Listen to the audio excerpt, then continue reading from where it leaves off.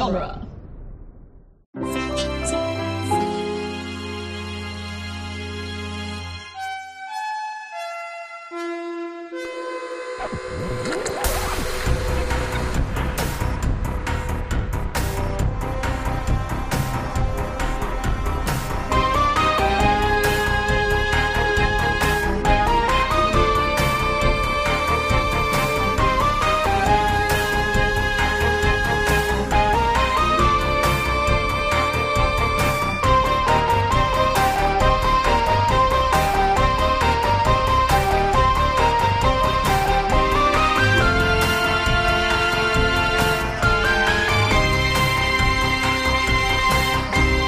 It's Franchiseography, the podcast that digs deep into the entire filmographies of Hollywood's biggest film franchises. I'm Scott Corelli. Nick Jimenez, runner. Today, we are concluding our mini-series on the Matrix franchise with the epilogue to the Matrix trilogy, released 18 years after its conclusion, The Matrix Resurrections. I really like that you introduced this as an epilogue. Yeah, because that's what it is, right? It is. There's that GQ video of Francis Ford Coppola kind of going through his career. One of those, like, I'm talking about my life, my career retrospective, you know. Mm-hmm. Except he's in the vineyard. He's not, like, in a white office. Mm-hmm. And he talks about the re-edit he did of Godfather 3, where he calls it, Godfather Coda. Right. The death of Michael Corleone. And I thought about that watching The Matrix Resurrections this morning. This really feels like The Matrix Coda. Mm-hmm. It's kind of just like a wrap up of theme and an explanation and a clarification of themes. Right. And kind of really like Lana getting to put the final say on this thing she created. Right. That she helped create with her sister. Lana basically saying okay, there's been a lot of misunderstanding about what our intention was, so we're going to do this, and I'm just going to lay it all out on Front Street. Oh, man. And What's that thing that Tumblr Post used to do where it's a combination of letters and it's like a wrap-up of it's like, I watch, Sarah Zed does it in her YouTube videos where it's like TLD something, and it's just like, okay, so here's what this was all about. Too long didn't read. Too long didn't read, exactly. Yes. Yeah, this is a too long didn't read of the Matrix movies. Yeah, that's true. There's also a too long didn't read special feature on the Resurrections Blu-ray of all the cast of Resurrections explaining the Matrix trilogy, like the plot of the Matrix trilogy. Oh, cool. And it's weirdly edited because it feels like whoever edited it doesn't actually like the Matrix movies. Oh no! Yeah, because there was this weird vibe of them being like, yeah, I don't know, and then I guess this happens, and what, and it's just like them all kinda being dismissive. baffled by it, and it's very self-deprecating, and it reminds me of like a Jimmy Fallon thing. Oh yeah, I feel you. Where it's like, isn't this kind of dumb? Yeah, yeah. That's too bad. Didn't care for that. Is it a good Blu-ray? It's okay. Okay. It's not as extensive as like the OGs, obviously. And part of that has to do with this is actually a good transition into the development of this film, because a lot of that has to do with the fact that it wasn't super pre-planned. It was kind of, a thing that Lana developed on a whim because she had heard that Warner Brothers wanted another Matrix. They had wanted another Matrix for a long time, and she and Lily just kept shutting them down left and right. Like, no, it's over. It's done. Never, never, never, never, never. And then when they finally were like, you know what, we're going to develop our own, I think that, it definitely stuck in her craw a little bit. Though, I think even still, she had no interest in going back. She was like, well, that sucks, but, to be fair, they gave us all that money to make those movies, and it is technically theirs, But then her parents died, and I think when that happened, she's talked about how, she just sort of felt this need for comfort. And the thing that comforted her the most in this time was her buddies Neo and Trinity, and the world of the Matrix. And she started thinking like, okay, well, if I were to go back to them, what would it look like? You know? Mm-hmm. And the epilogue thing is really what it all came down to. And like, there was certainly the metatextual narrative going on in this, as I'm sure we'll dig into, in terms of like, you know, Warner Brothers said they were going to make this sequel with or without us, you know, that kind of thing. Mm. And, you know, but on the whole, Lana is a very different filmmaker than she once was.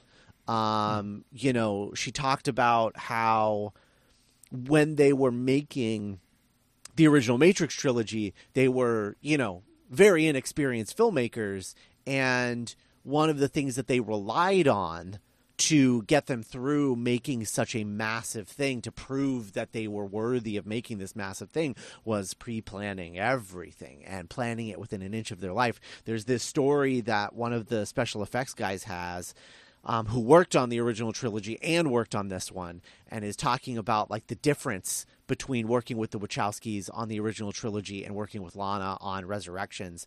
And he's like, yeah, when we were working on the Matrix trilogy, there was a scene where somebody was going to run across a wall and there needed to be bullet squibs in the wall. Mm-hmm. And I was like, how many squibs do you want on the wall? It's a very normal question to ask. And Lana pulled out the storyboard and showed me the storyboard and was like, see, 1, 2, 3, 4, 5. That's how many. It was in the storyboard, the amount of squibs that they wanted on the wall, you know? And he was like, that's how planned out that original trilogy is. And then this one, they were planning out the motorcycle sequence on a napkin the morning of. Like, they were just getting coffee and they're like, I guess we have to plan this thing. And they just wrote out a map of like, yeah, I guess this is sort of what it would look like. And then they just shot it by the seat of their pants. And it was more of Lana's style. It was more of her DP style on this one, who I guess had her fall in love with sunlight, something that she despised in film prior to this. And the reason was that she had no control over it, and she wanted control over it. And he had to explain to her, like, look, that's what's beautiful about the sunlight. It's like, you're going to get something that you could never even dream of having because it's so natural and so specific, and like to this day, to the minute that you shot it, this is what you're going to get. And she was comparing it to like the lighting in the Matrix, which was all lighting. There was no sunlight. She actually pointed out the bullet time sequence and how there's no sun in the shot, despite the fact that it literally goes around in 360 degrees. Wow, yeah. Yeah. And so she's just a much more naturalistic filmmaker. And there was all these like cool behind the scenes things where the DP had like a harness and was like the Steadicam harness, you know, with the camera and everything. And on his back was a knob for the to pull focus and like do like, you know, zooms if that's the type of lens they were using, that sort of thing. And he was focused on the shot, and then she was right behind him, holding on to him and moving him around and pulling focus on his body. And that's how they shot the whole movie. All just making it up on the fly. And she was like, yeah, I just trusted myself that I knew what I would want in the moment. And I always did. And it was a really great way. Everybody loved working this way, you know, but it was very different than what it was before. But we felt that given the concept of the movie, it needed to have more of a grounded feel because that was sort of the purpose of it. And, you know, she didn't want it to feel like a video game the way that the original did, or a graphic novel where it was like this perfectly planned out thing. She wanted it to have, she wanted it to be like living and breathing, because this is, you know, the Matrix 2.0. It's a, it's more detailed. It's more like the real world, you know. It's so funny that like you look at the Matrix trilogy And when that came out, it was blowing people's minds, like, oh, what is real? What is reality? But then you watch it now and you're like, well, I mean, this obviously isn't reality. Like, it's like a backlot in Australia. Like, it's very, very specifically, like, doesn't look real. It looks like a fake world. And now we're in Resurrections, and you have the juxtaposition of the opening sequence, which feels very much, I mean, that sequence of the original film literally shot on sets that they hadn't torn down of Dark City, you know, just to save some money. And so, like, you have that opening scene that is this closed box thing, and then right. And then you go into, you know, the place where John Anderson, where Anderson is, and it's this wide open, it's just this wide open thing. It feels totally different. And I think a lot of that has to do with the cinematography. I remember feeling upset that Bill Pope wasn't coming back for this. But in retrospect, based on what they did with it, you know, it does feel like Lana made the right choice in terms of like going in a totally new direction in how she was going to execute the visuals in this film. And I think it's really awesome as a result. It's this cool amalgamation of the real world and the Matrix, you know, instead of like a hard split between the two. Absolutely. And I feel I feel really vindicated when I heard you say the quote about sunlight, because it's, you know, it's immediately the first thing you notice about this movie, even if your eye notices it before the brain does. When you first watch the trailer for this movie all summer, the first thing you would see was that gorgeous, beautiful day-breaking shot of the analyst's office / home, I guess. Yeah. And, you know, in retrospect, you go back to the final shots of the Matrix Revolutions, where the architect is like walking over that little hill as daylight is breaking. Yeah. And it almost, in retrospect, whether this was subconscious or not, the new era of Wachowskis breaking through and overtaking the cold, green, sterile, you know, Bill Pope shot world of the previous trilogy. Right.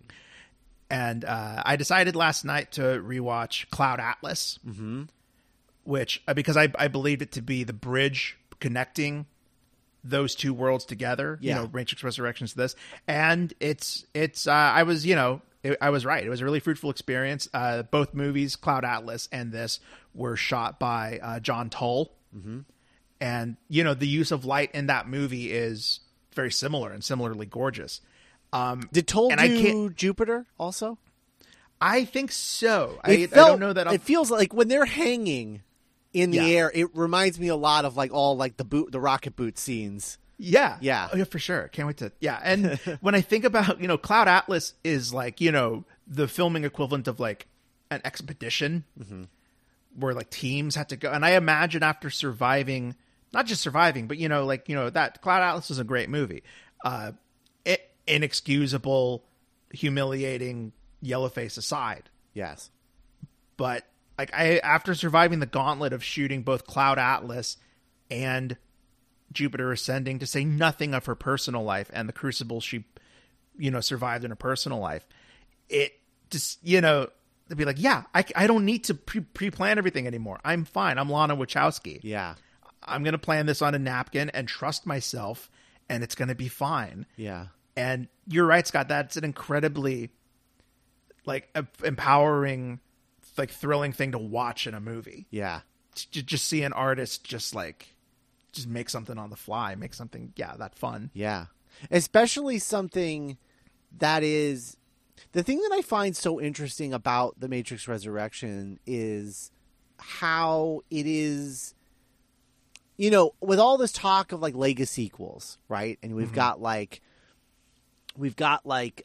you know, your Jurassic World, which is something I'm going to bring up later. But Jurassic World, and you've got your Scream that we just talked about a few weeks ago, and things like that, all coming from a new generation of filmmaker, right? Looking back at their nostalgia of this previous franchise, this franchise made by a different filmmaker, and trying to like make a love letter to it, right?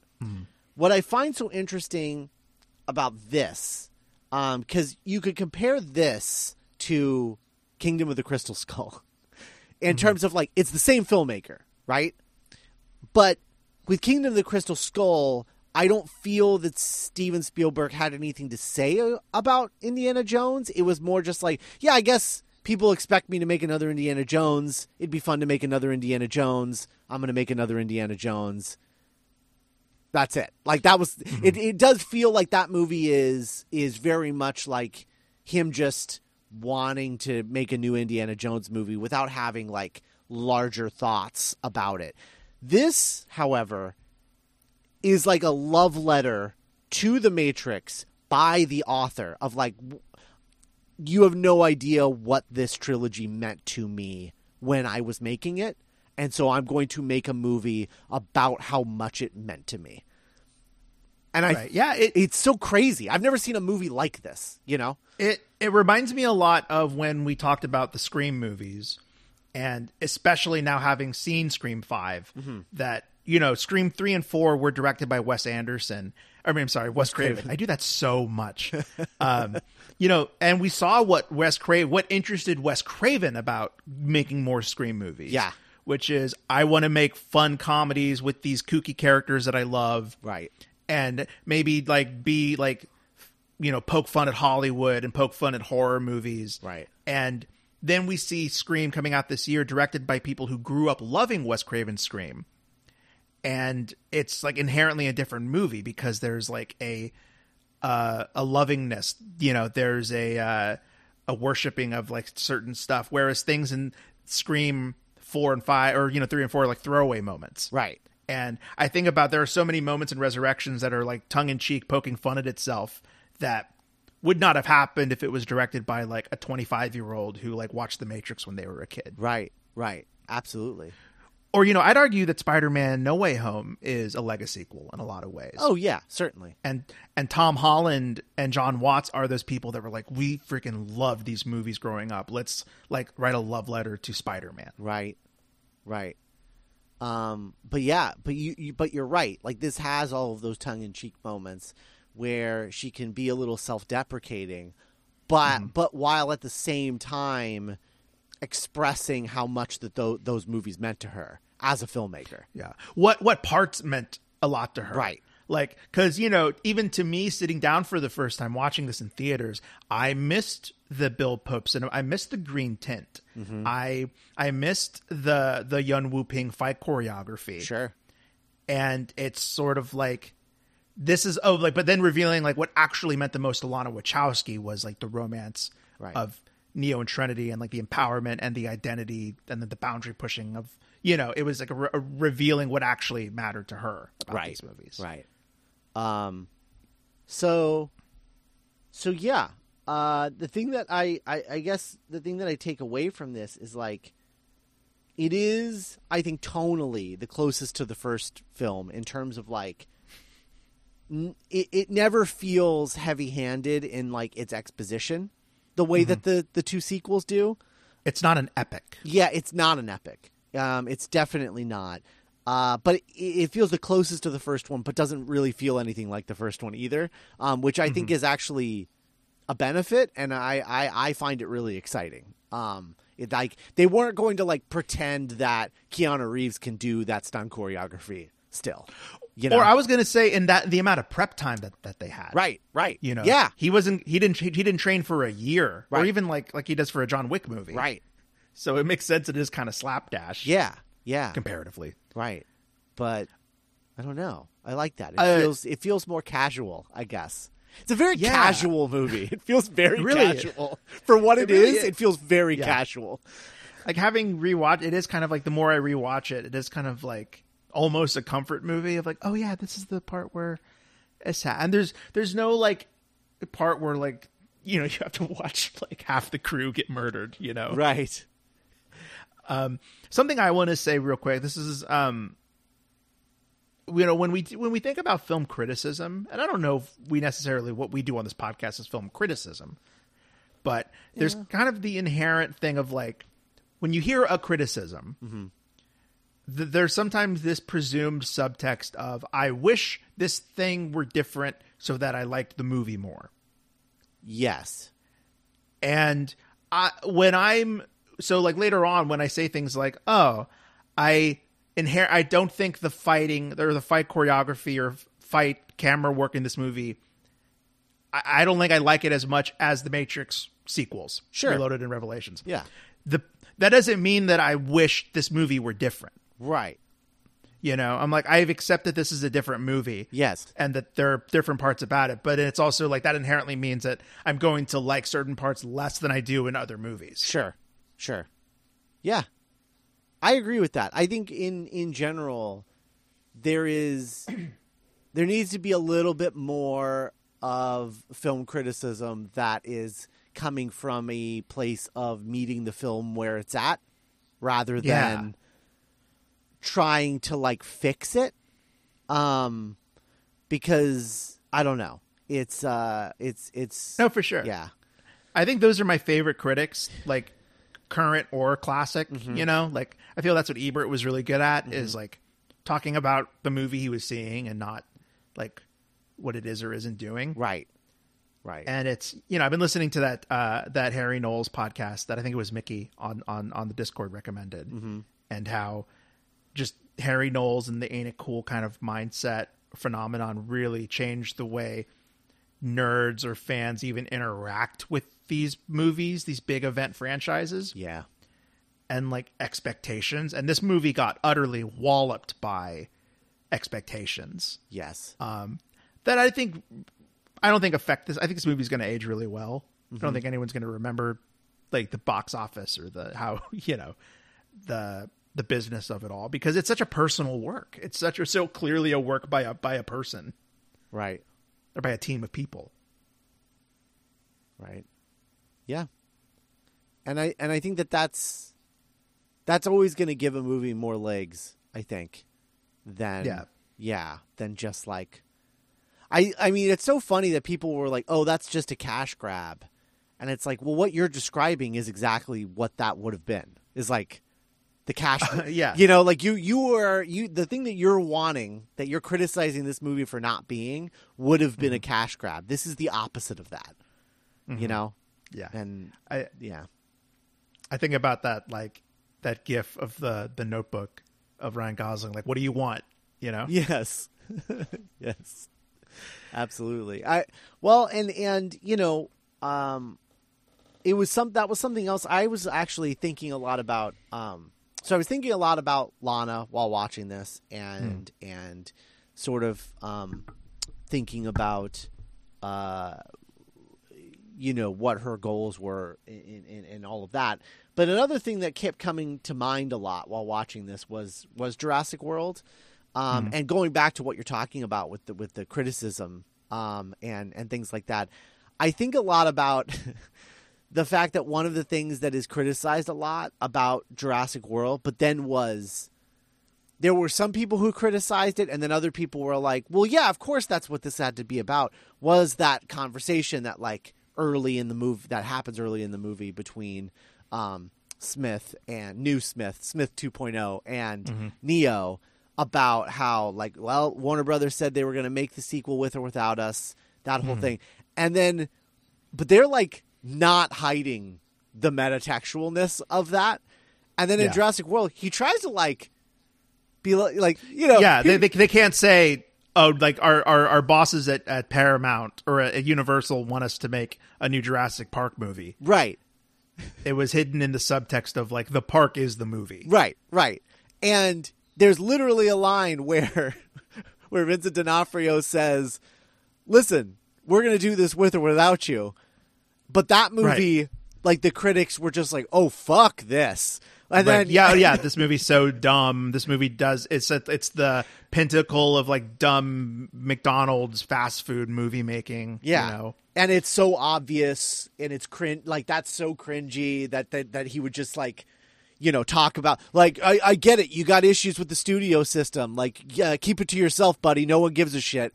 And then here it's the same thing, but everyone was oh, Lana, we love Lana. And it's just like, it's a real like No, it's very selective. Yes.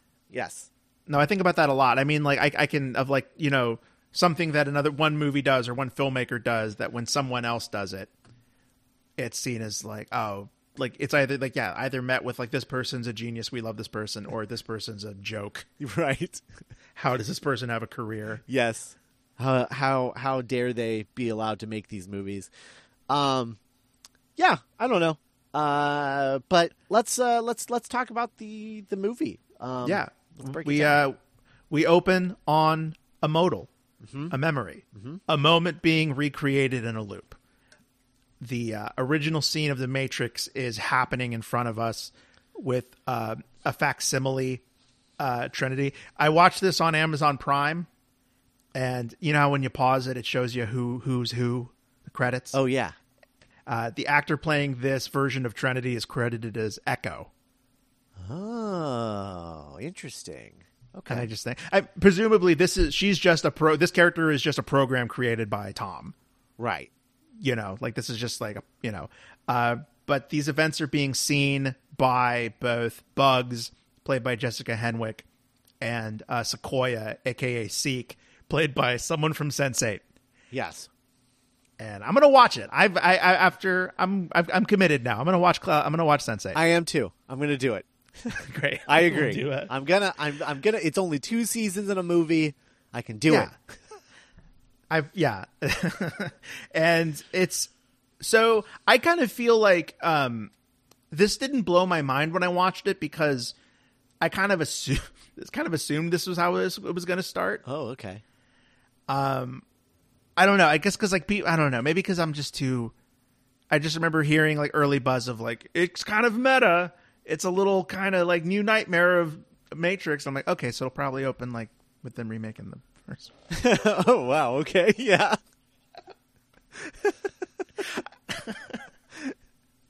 Yeah. I guess it didn't really cross my mind, but as it was happening, I was like, oh sure, yeah, this makes sense. Mm-hmm, yeah, for sure. But similarly to the first one, this opening is doing work. Mm-hmm. Where like, you know, in the opening VO conversation between Bugs and Seek, you're hearing like major, you know, you're learning what a modal is, you're learning why they're there, you're learning that they're not supposed to be there, that Niobe, aka the general, is going to be mad at them. Mm-hmm. Like there's muscle behind the nostalgia. Right. And it's literally like the Matrix is attempting to weaponize nostalgia. Like that is like the purpose of the module. Yeah. You know? Comfort. Yeah. Yeah, no, for sure. And so Bugs is like, where are we? What is this? Who made this? Right. And we later learned that this is a modal created by Neo himself to teach this program that he created that is like 50% Morpheus, 60-70% Morpheus, maybe 30-40% Agent Smith. Right. That is played by Yahya Abdul-Mateen II. Mm-hmm. And like we kind of learn over the course of the opening that like he is kind of the POV character of this. Like we're in his day-to-day that's being interrupted. Mm-hmm. He's kind of the free guy. Right. And it's really I like this opening. Well, like the whole thing is just gorgeous, and it's really an introduction to how that light is introducing into this like Matrixy opening. Yeah. Yeah. There's some subtle stuff going on here too that I was like, I guess subtle might not be the right word, but there's some stuff that I didn't notice the first time I watched this because I hadn't rewatched the trilogy ahead of this, and then we rewatched the trilogy now, and now we're watching it again, and like the thing like she runs into a locksmith. Which is where he ends up in the hallway and like pulls her through the hallway and into Neo's room. And I was like, hey. Yeah. I know where this is now. She's leaving they're offline or they're unsensible and then they go in another untraceable. Right. So I like that. One thing that I found very interesting this time was, so new Morpheus is playing the role that Agent Smith played in the opening of the original Matrix, including the line, no, officer, your men are already dead. That he gets to say that line. Yeah. Later, when he takes Bugs into Neo's room and is like sort of confessing what's going on with him internally, and like, I saw the Matrix code in a mirror, and it like cuts to him like in a bathroom, like washing his face, and like I was just watching this, I was like, what's going on here? Like, what are you like? Oh, I love that. No, yeah, because it's like, no, I do too. I just find it so interesting because I can't imagine Agent Smith like having a day-to-day life. Yeah. It's like it's kind of in retrospect like a reveal of like, oh wait, does that mean they all do that? Do they all take showers? Do they all? Is that or is that just part of the modal that Neo made? I don't know. Yeah, it's very interesting. Right off the bat, I just want to say, I fucking love Bugs.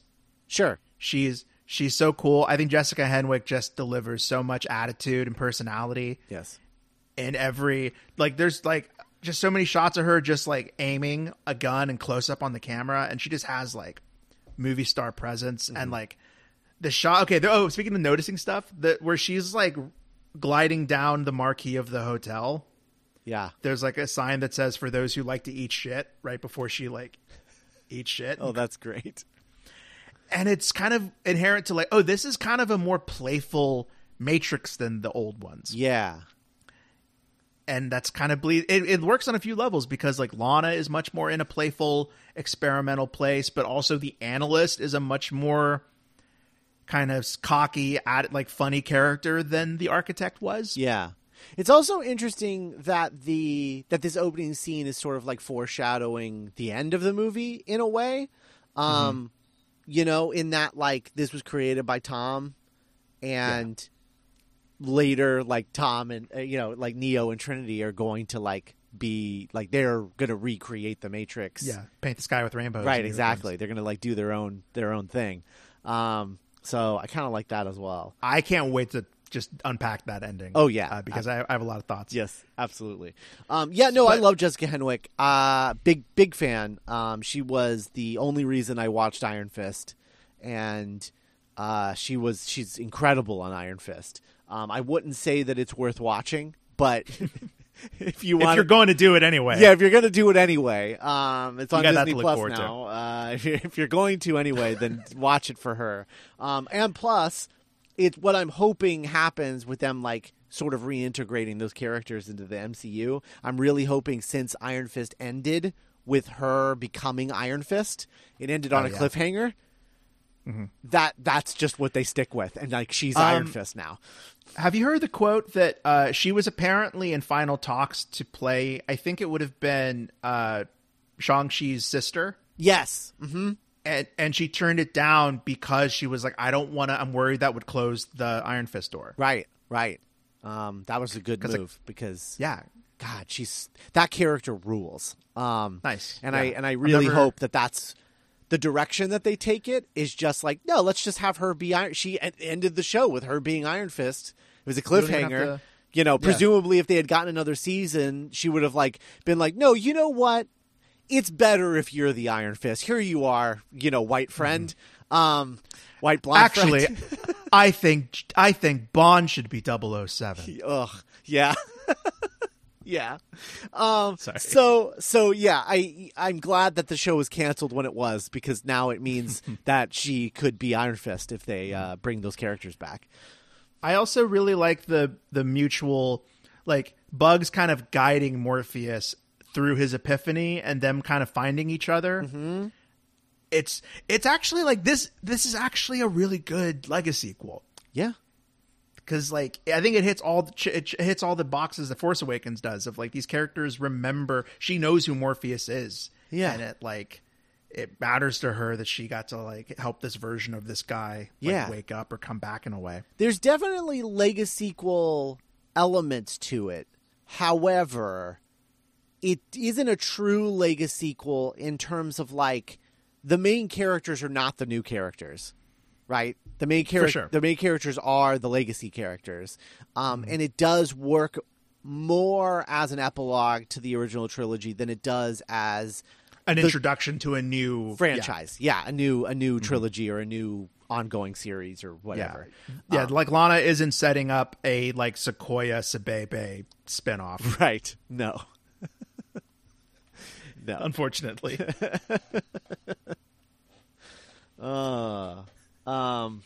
Sequoia Sabebe coming to HBO Max. Oh boy. But yeah, it's a really good, really good opening sequence, and it really does feel like, oh, okay, this has like a point. You know, it feels very pointed as opposed to the first Matrix, which is just sort of like this slow roll of information. This feels like a little more like, no, I'm coming in with a purpose, you know? Yeah. It is interesting that, you know, you say you're very correct that this is very much a movie about Neo and Trinity, not like introducing a new generation of characters to carry on the franchise. And I think that's why upon like a first watch, it is interesting that Bugs and Morpheus kind of do fade into the background as the movie goes on. And so, you know, like this is kind of a divisive movie. This wasn't everyone's cup of tea. And so I don't know, for some reason, as someone who loves the movie, I'm kind of looking for like entry points into like, well, why wouldn't someone like this? Okay, well, maybe it's this, you know? Yeah. I mean, I think the majority of people who don't like it, I think it can really just come down to like, well, the fights weren't as good, and why doesn't Neo and Trinity ever use a gun? Like, you know, I think that's what it comes to, because that's like iconic Matrix shit, and they're like, it's not in here. What the hell? You know? Yeah. But then when you give them everything that they want, you get The Force Awakens, which is also very divisive with certain people. So, right. You know. Right. Yeah. It's so, yeah. And like, Force Awakens is also an imperfect movie. Yeah. Of like, what's the First Order about? Right. Why are Han and Leia separated? Yeah. Wait, what's going on here? You know? Yeah. It's an interesting business making these kinds of movies. It is. And I don't believe they're inherently bad the way I think a lot of movie nerds do. Like, I think there's worth to them. You know, like there's reasons that audiences connect anyway. Yeah. So no, I agree. Oh yeah, no, I just when I say anyway, I don't want to get into this. We have so much to talk about. So we wake up, or you know, we reveal that this modal has been created by a game designer, aka Tom Anderson, aka Neo, Keanu Reeves, who in this new version of The Matrix is a legendary game designer. He won Game of the Year in 1999. The game company that he works for is called Deus Machina. And it's immediately something that really resonated with me with this movie in particular is kind of like how much I related to Neo in this one. Like, now as an adult watching a Matrix movie, how much his life echoes his own. He's like sitting at a desk with like clicking on a thing, making content. He has little toys and stuff on his desk. Yeah. And he's, you know, he needs a coffee. And I was just like, oh, wow, this is weird. Like, yeah, sure. Yeah, absolutely. I think it's also worth pointing out that he's essentially living the life that Cypher was asking for when he was making his deal with Smith. I want to be somebody important. Yeah. Somebody important. I don't want to have any memory of the outside world, you know, but I want to have to like not worry about anything. I just want to be rich and someone important. And here it is. Here it is. He's living a very Yeah, but it's the difference, right, between Cypher and Neo. And the thing that I think is interesting though about the Cypher thing, we didn't talk about this then. If you erase the memory of the real world Matrix situation from Cypher, right, and he's just empty and back in the Matrix, isn't he just gonna find his way out again the way that he did the first time? You know, like, no, yeah, for sure, yeah. Like no, you would think you would want to retain the memory so that you're like you appreciate what you have more, I guess. Absolutely, I think context is everything. Yeah. I think that's a lesson you even learn as a child, where like you know, a day's rest is only meaningful if you can remember the day of hard work from the day before. Right, right. You know, like, I mean, not to get into spoilers, but like, I haven't seen it yet, but like that show Severance. Yeah. There's a show on Severance that is about you sever your memory between your work life and your home life. Yeah. And like, so from the it's perspective of the people who are working, they never in the leave work. morning, the elevator opens and they start their day, and then they work until 5:00, and then they get on the elevator, doors shut, and then the doors open again, and it's the next day, and they're back at work. So there's never a moment where they're not working. Yeah, and I haven't even seen the show yet, but like, that's hell. Yeah. I mean, there's literally a character who was like, "We're in hell. This is hell." Yeah. Yeah, because like, you know, yeah, right. Like, okay, I guess from Cypher's mindset, it's like, well, I can't enjoy my steak and my cushy new life if I'm thinking about how I betrayed, you know, like Dozer and the boys. Yeah. That one, you know, I'd feel bad, so I don't want to think about it. I want to like, enjoy this steak, but not like this. Not like this. Hey, that was sad. Oh, that was sad when they said that. And I think about that too in my own life of like, it helps me. I appreciate what I have now when I think about more difficult, turbulent times in the past. Mm-hmm. Whereas if I had no memory of like, you know, more difficult times, I might not be as like present or grateful for what I have now. Yeah. Yeah. But then that's kind of like, anyway, we'll get into it. Yeah. But so Neo's feeling out of it because his modal has been hacked, it looks like, or updated without his knowledge. And he's like, huh? But he goes to get a coffee at Simulatte with his work friend, quote marks, Jude. Do you think in the world of the Matrix 2.0, in Tom Anderson's world, is Simulatte a Starbucks brand, or is it literally the coffee shop at the bottom of the building that he works, and it's called Simulatte because it's literally a reference to the Matrix? I think you might be correct. I think it might be the second one. Okay, yeah, because it makes sense that's like, you know, I want to grab a coffee, and they just go to the place at the bottom of the building. Right. Kind of like how like there's like the coffee shop in like the Warner Brothers tour, you know, and like yeah, like you can go to Central Perk, you know, like yeah, definitely. And you know what? This is just me metagaming now, but I think that would add to Jude's attitude because he's such a boorish kind of dude. Yeah, and like he kind of has that still in the office attitude of like, this is our place, this is my special coffee shop that we all have, you know. Yeah, that's true. Do you think he is a program or just a really shitty human plugged into the Matrix?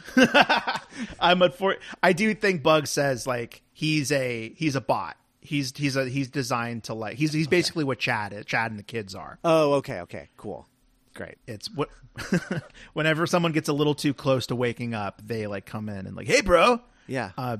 I was, you know, you mentioned thinking about Lana a lot, and like this whole early dialogue between Jude and Neo when he's like, "Oh, you really fucked up my childhood, dude. You kind of messed me up. I was dead." He's like, "Thanks." Great. Yeah, like what am I supposed to say to that?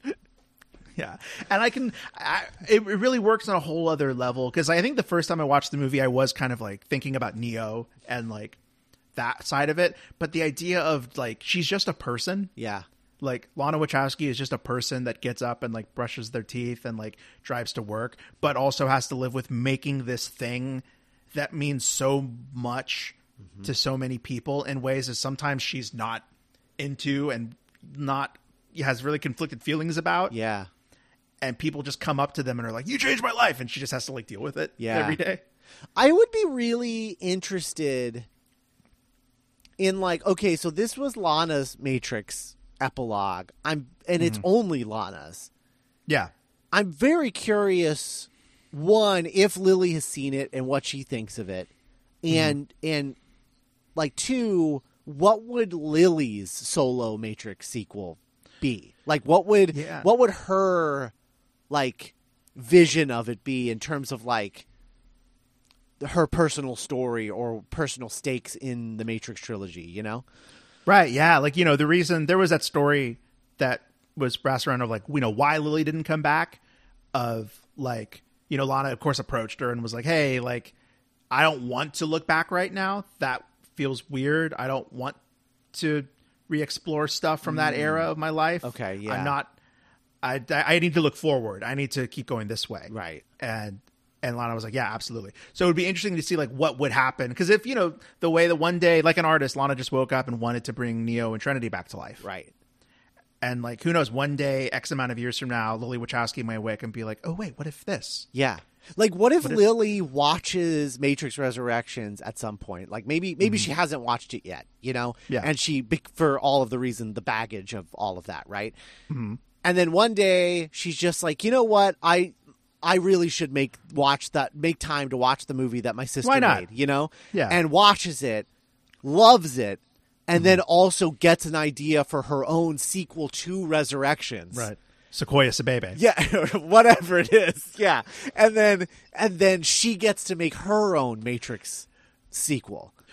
That would be great. That'd be a really cool way to epilogue the series. That would be, because it's like, it's the other half of the coda. Right. Of like, Yeah. It's because you can't help, the fan in you can't help, but like, it's the same reason when like, just Joel Cohen made that Macbeth movie last year. Yeah.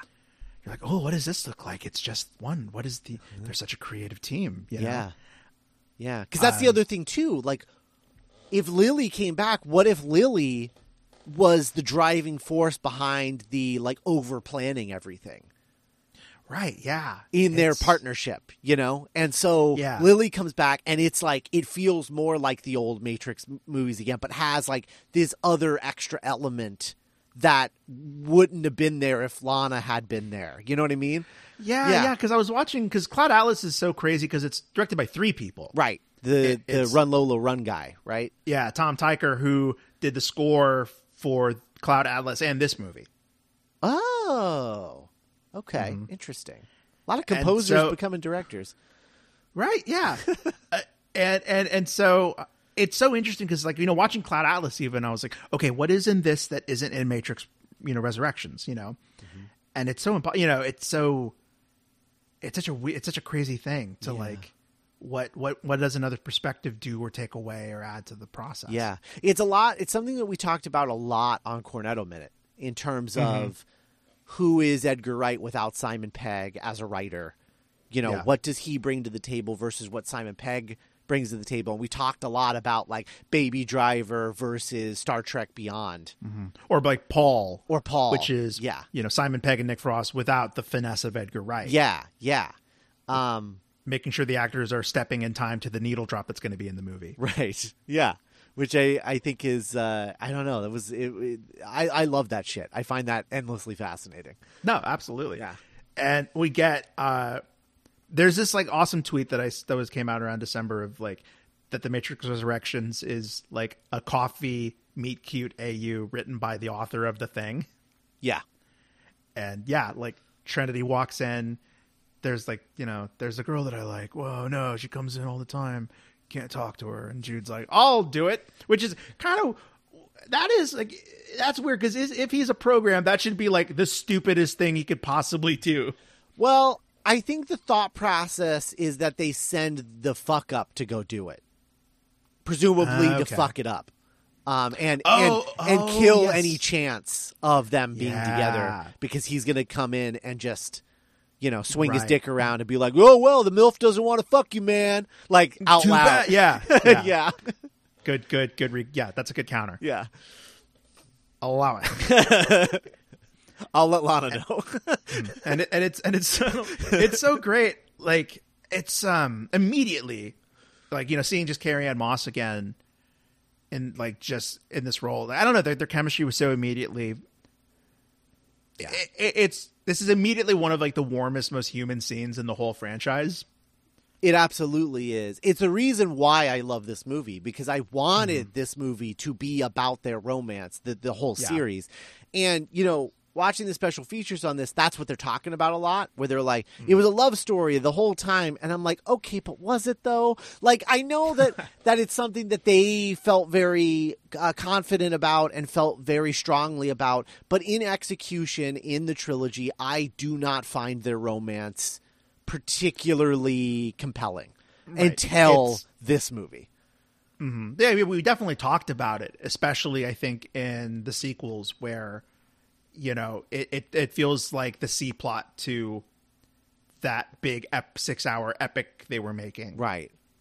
Yeah. And, you know, especially when we get to Revolutions, it feels like Trinity is underserved a lot in that movie. Yeah. And I would almost argue that this movie wouldn't exist if it wasn't for those feelings of like, we really kind of didn't nail like Trinity's arc or Trinity and Neo's arc in those 3 movies. Right. Let's give them a better ending. Right. And, you know, the romance in the first film, it never feels like this does, where it's like there's chemistry between these actors. It's more just like she's in love with him because he's the one. It's like the snake eating its own tail thing of like, I know you're the one because I love you, but like also I haven't been hinting at the fact that I love you because I'm questioning whether or not you're the one.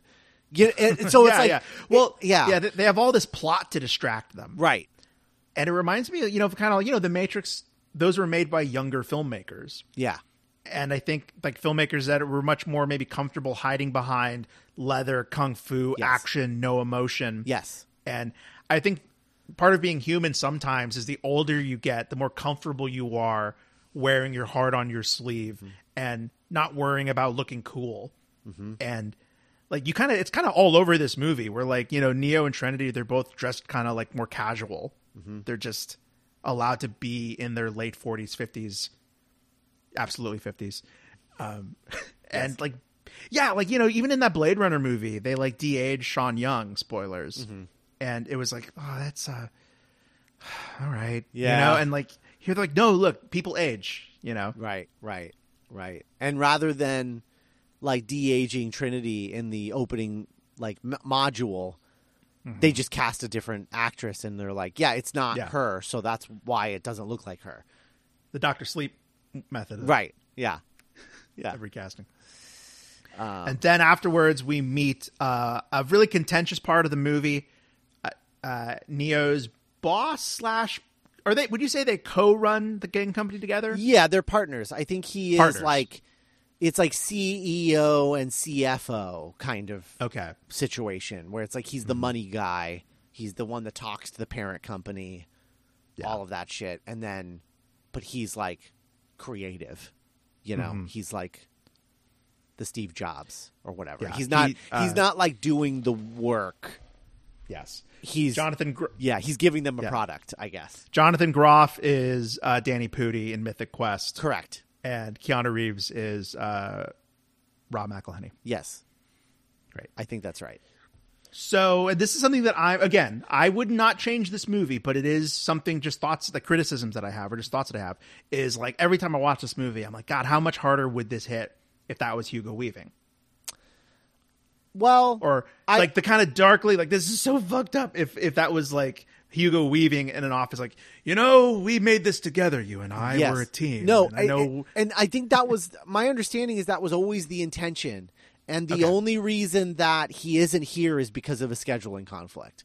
That like a play. I think I think he was in a play, and it was all of like it was like COVID had to do with it, and like things getting pushed back and moved around. But I think it Australia. it was always the intention that he was going to come back and play this part because for the exact reasons that you said. And then they were like, well, we have to shoot it without him, and so if we're going to do that, then we're not going to just find somebody who's doing a Hugo Weaving impression. Instead, we're just going to go in a totally different direction. And Jonathan Groff fucking crushes it in this movie. Yeah, he's good. He's having a lot of fun. I think he kind of gets the humor that Lana is channeling in this movie. And like, I don't know, I think he's having a lot of fun. I just hope he's in more big movies after this. Yeah, I hope so too. Yeah, no, he's good. But then, and it's the situation with him is the exact opposite of the situation with Morpheus, which is they never even asked Lawrence Fishburne to come back because the intention was always well, canonically, due to The Matrix Online, canonically Morpheus is dead, so Lawrence Fishburne cannot come back. Yeah. So it's interesting. And we can go and talk about this now while we're on the subject, is because I really paid special attention this time. Later on when they're in Io, Neo is walking with Niobe, and she's like, yep, when those machines came, Zion got torn to shit, and Morpheus died believing in a lie. And Neo's like, oh, man, that sucks. And I'm like, I prefer the canon of Matrix Online where he just gets like sniped really quick by an assassin. Because that's like in the cutscene of Matrix Online. Right. It's like some dude crawls out of a little hole in the side of a wall and just shoots Morpheus dead. Yeah. And runs off. But like, I don't like to think about him like watching Zion crumble to the ground being his like last moments. I don't think it is his last moments. I think it was just at the same. I think he did die the way he died in Matrix Online. It's just she's saying he died knowing that it was a lie because of also seeing Zion fall. Yeah, I kind of I like that he. Yeah, I just it's nicer to believe that he just died believing like everything's going to be fine. The machines aren't going to invade Zion. That's never going to happen. Yeah. But who knows? Yeah. So Keanu, is told that hey, we're doing the Matrix game again. Warner Brothers wants it. It's happening, and Tom starts freaking out because he really has conflicted feelings about the Matrix. In fact, while winning his Game of the Year award in 1999, he attempted suicide because he felt so disconnected from reality, despite reaching these big, great creative heights. Mm-hmm. It didn't bring him the satisfaction or happiness that he thought it would. Right. Again, it's just something that plays a lot differently when, you think about this being like a more personal work from, imagine creating this big pop culture defining piece of art and then still being a human. Right. Like waking up in the morning, living a life and having all these crazy problems in your life, Right.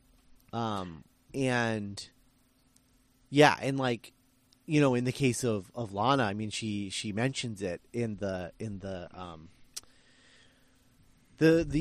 Matrix Resurrected special feature.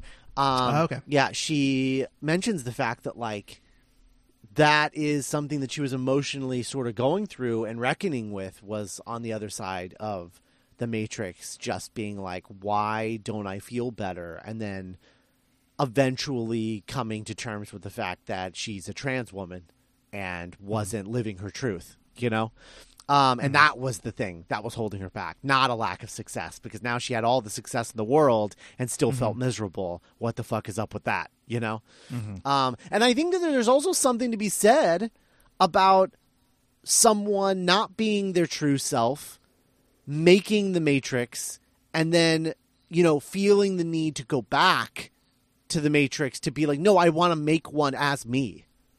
Yeah, absolutely. Yeah.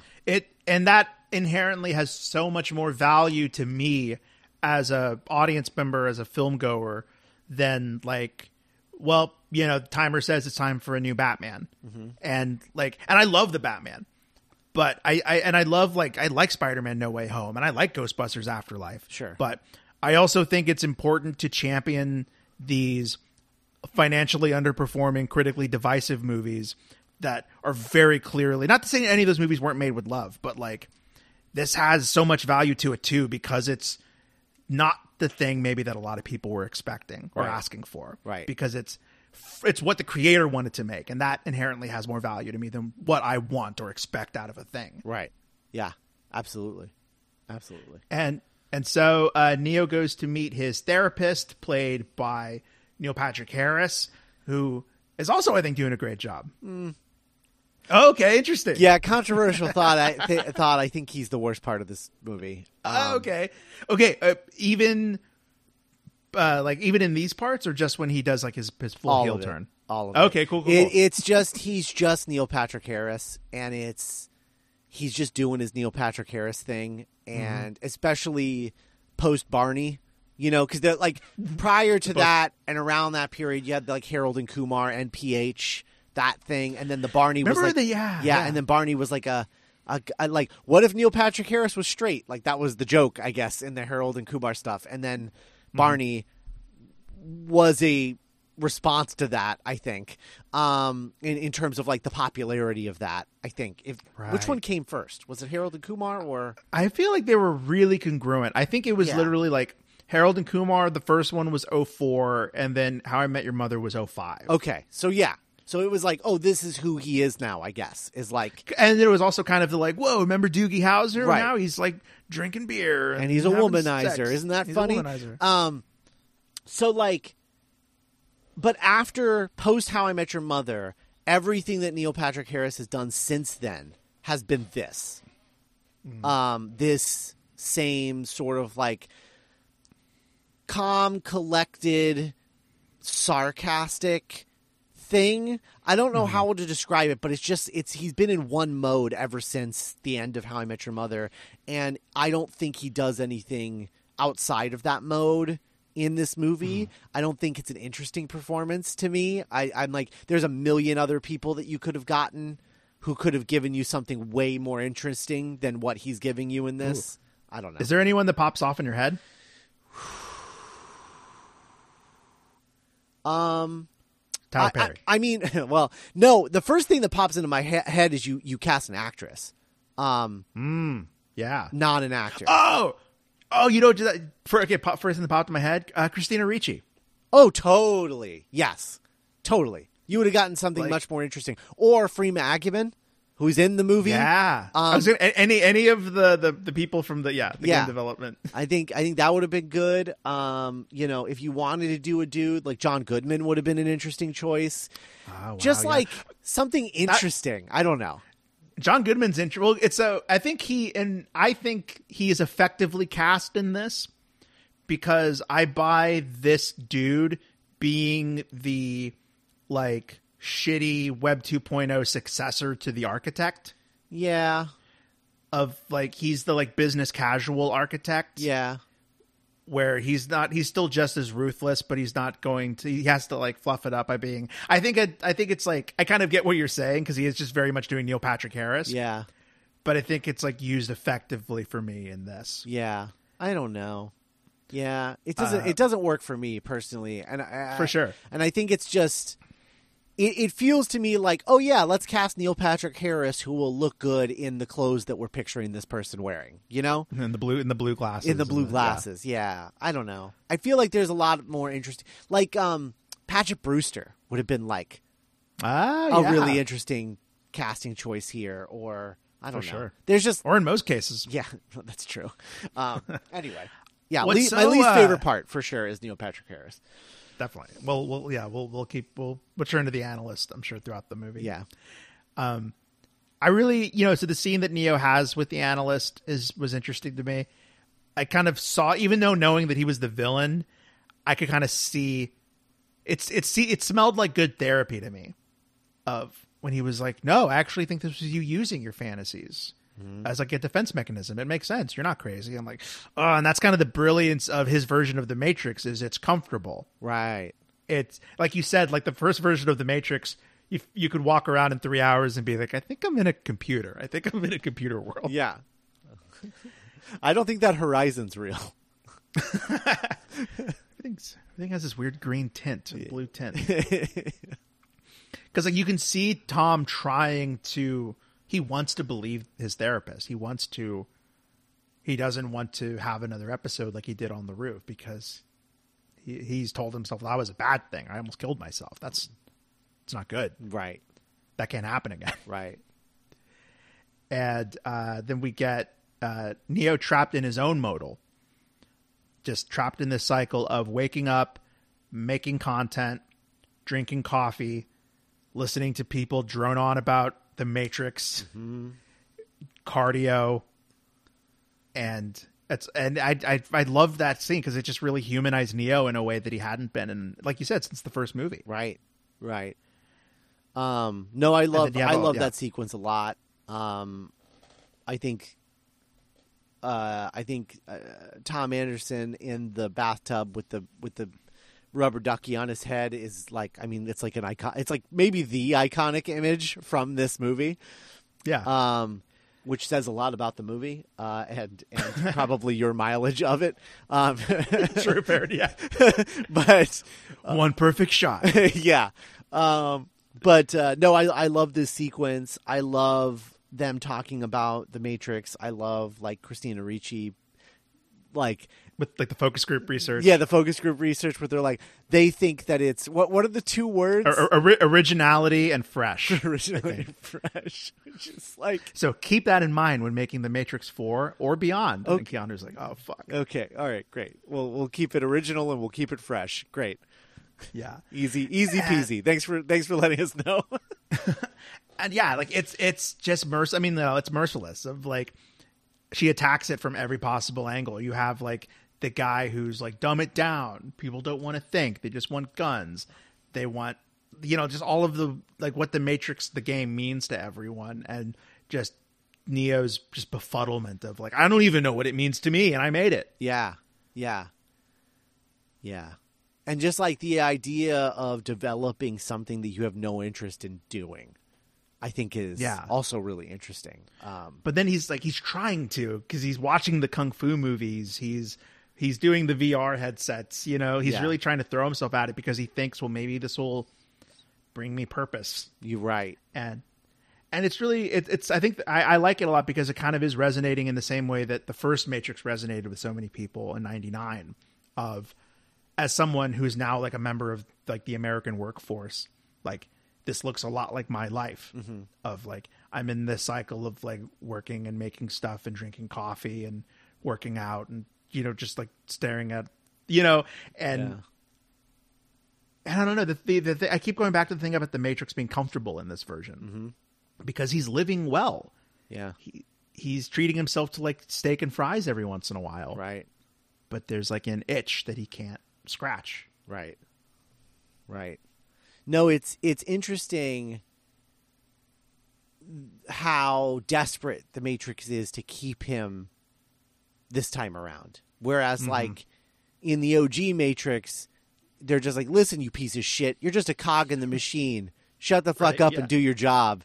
And then here it's like, what do you want? Do you want steak? Do you want money? Do you want, do you want women? Like, what do you want? We'll do anything to keep you here. Yeah. Wow. Yeah. It's, man, yeah, because then, we get, he's back at Simulate without Jude and he meets Tiff, aka Trinity. Do you think, what is the bit, before I forget, at the end where she's like, Tiff? And he was like, it's just a personal joke, like whatever. I don't know. I was like, what the hell is he talking about? What are they talking about? What is this in reference to? It went over my head. Because I was like, I was wondering like, oh, is Tiffany her Thomas Anderson name? Like before she was taken out of the Matrix, was her name Tiffany? I like that. Yeah. Yeah. Accepted. Yeah. Which I like because it's just so fucked. Like, it's just like... Yeah, it's not her. Yeah, that does not... You do not look like a Tiffany, even remotely. Yeah, and I really like that because it, it's so easy to forget that Trinity had her own journey that Neo had. Yep. She was leading her life that didn't feel real to her as presumably Tiffany. Mm-hmm. And it's... Oh, my God. Okay, so the scene where they're getting coffee and, Tiffany is like... Yeah, I went home and I Googled your games and like, I don't know, something about, I really like the character of Trinity. Mm-hmm. And I saw myself in her. Mm-hmm. And I know that sounds weird, but like I saw myself as Trinity. And when I told my husband about it, he laughed at me.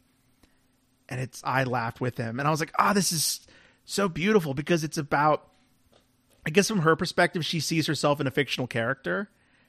And that is something that can be seen as like, some people can laugh at, of like people seeing themselves identifying with these fictional characters or finding power in them. Yeah. And it's something that is examined again and again in the movie of characters telling Neo and Trinity, you inspired me. You helped me become who I am now. Mm-hmm.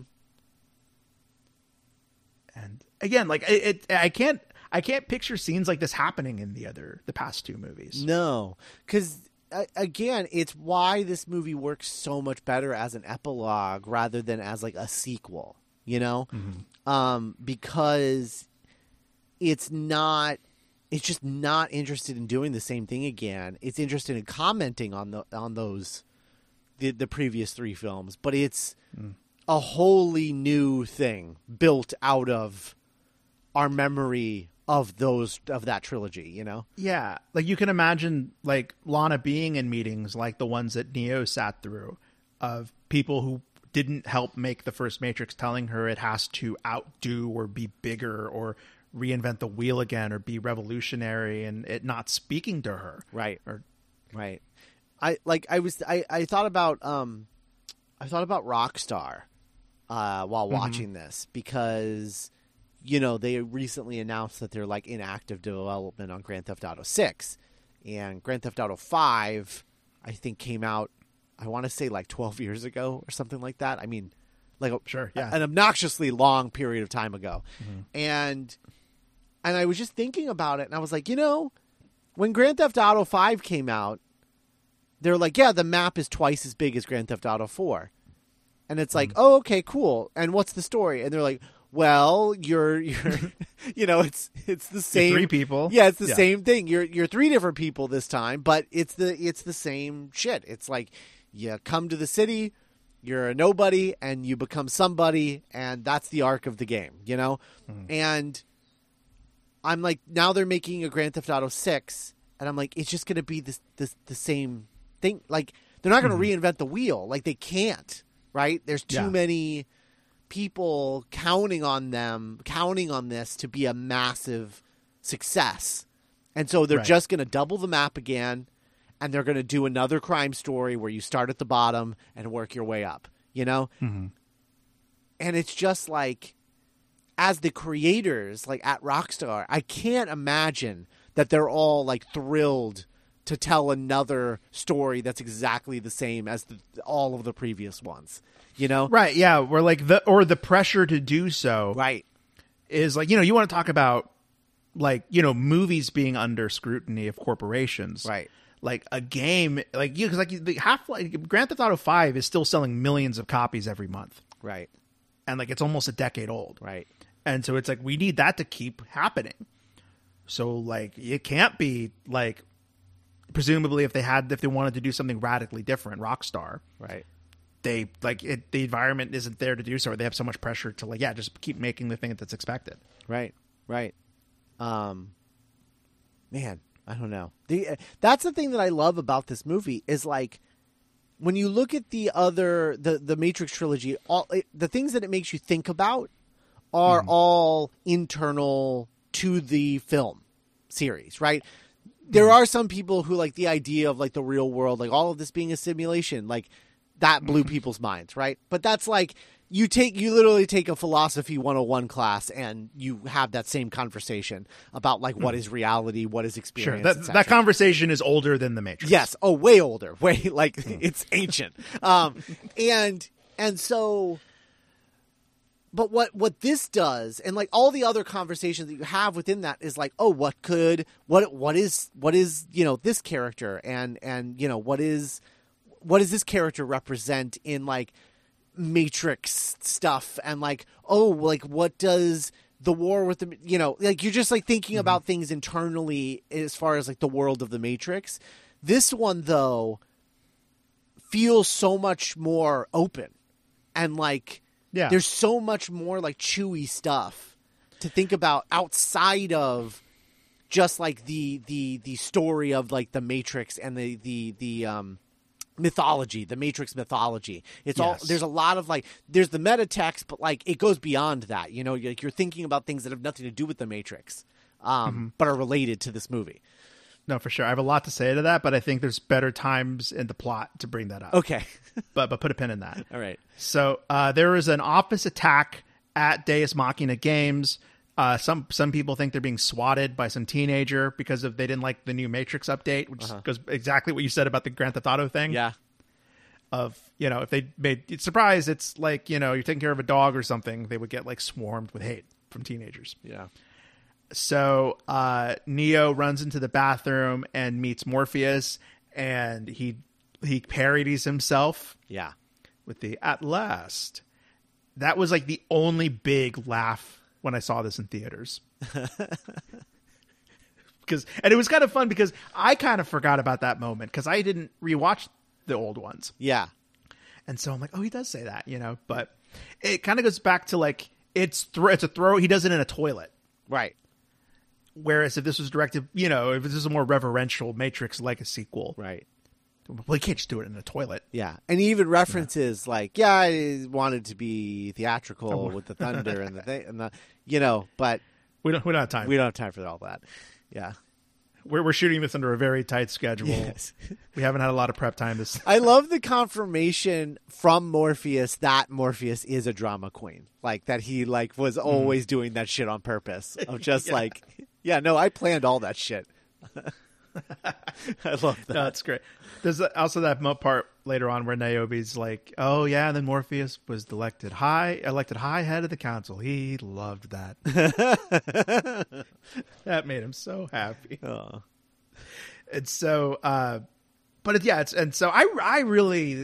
think this is an interesting character, but I like this Morpheus, and I think Yahya Abdul-Mateen is doing a really.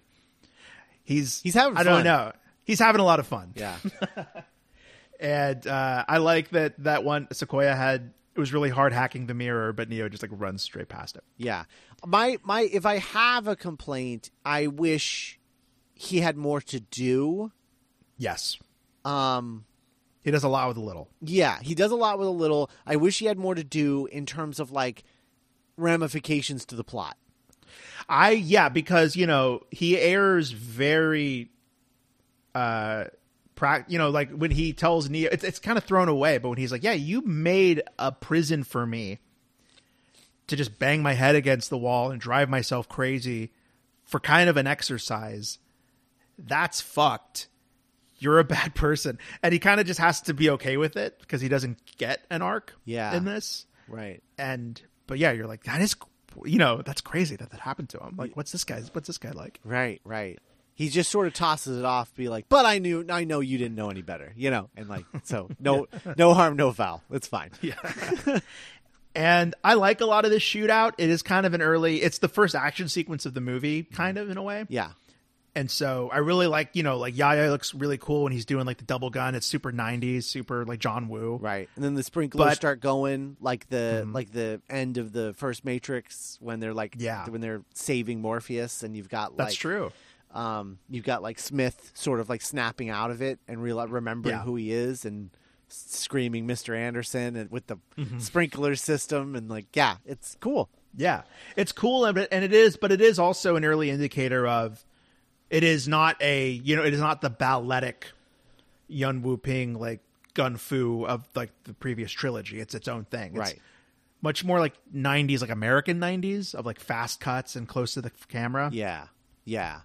It's also, I think it does the film a service thematically though, in terms of like, this is not a story about Neo being the one. That is irrelevant. Yeah. Mm-hmm. This isn't about building him into a machine killing, Kung Fu Jesus. Kung Fu Jesus. Yeah. This is about a man overwhelmed with like having accomplished so much and then feeling overwhelmed by continuing to exist and his continued existence and just being surrounded by people who are doing this crazy shit. But we're focused on him. So rather than focusing on the action and making it look balletic and amazing, you're focused on Neo and it makes all of that balletic choreography look like absolute chaos surrounding him. And he's just like, like, leave me alone. Like, it's, right, yeah. I'm an old man. Stop. He's actively refusing the call, both from Morpheus and, like, fans of the movie who want, Kung Fu Jesus again. Right. He's like, no, I'm not about that. I did that. I did my jury duty. I don't want to do it again. I already did that. I'm going to do something else now. Yeah. So he is like told by the analyst that was another episode, that none of that happened. He's questioning reality. There's a cat named Deja Vu. Great name for a cat. Oh, yeah. And back on the roof, Neo decides to take a leap of faith. and jump off the roof again, but is saved this time by Bugs. He's a little drunk, right? He's a little drunk. He's Yeah. been drinking. Yeah. That's true. And so Bugs saw Neo try to jump all that time ago, Right. and now gets to directly save him. Right. And it's a cool little moment. I like, she has the white rabbit tattoo. It's just a cool like meeting your hero moment. Or a cool version of the meeting your hero moment that we see in movies like this. Right. Right. I also just, in general, in terms of like where Neo is at as a character, it's very easy to draw the straight line between Neo and Lana. Lana is Neo, Neo is Lana, right? In terms of like, Warner Brothers wants you to make a sequel to The Matrix. Oh, God damn it. All right. Like you could see like that meta nature of it, but then also from the perspective of like Neo as a character, he fulfilled his purpose as the one. Yeah. He's done. He did it. Why are you dragging me back into this shit? Like, Yeah.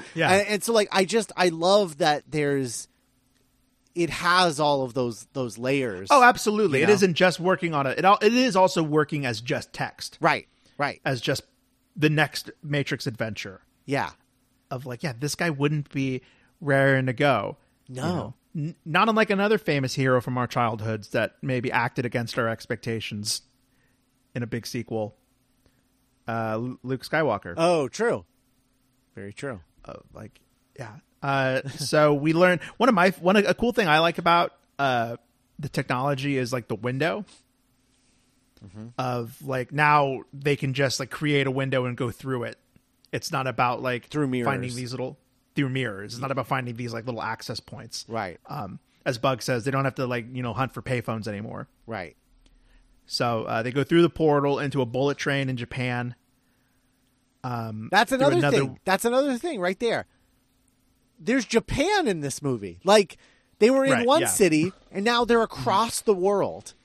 And so like it's like the map has grown, like For sure. in Matrix 1.0, it was like a city. And now we have like a whole world where they can like go to Japan. Yeah, it's I think it all goes to like adding or reinforcing the decision to like shoot it the way that they've shot it in that sort of like grounded way. Yeah, versus that like hella planned out, storyboarded within an inch of its life way of the original trilogy. They go to an abandoned theater where the first Matrix is being projected on a wall, and Morpheus is there, and they're trying a different tactic, like Morpheus said.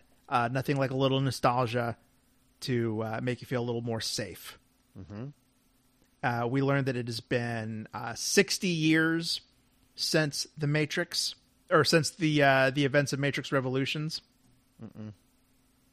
Then they are caught by the police, and they have to go back through the bullet train, and we get the bullet train shootout. And a lot of this works for me. Just the kind of like the frenziness of it. You're right. Like a lot of the action is very like frenzied and like bewildering as opposed to like choreographed and drawn out. Yeah. But yeah, it just reinforces what the movie's about, which I really like. And Neo's arc. Yeah.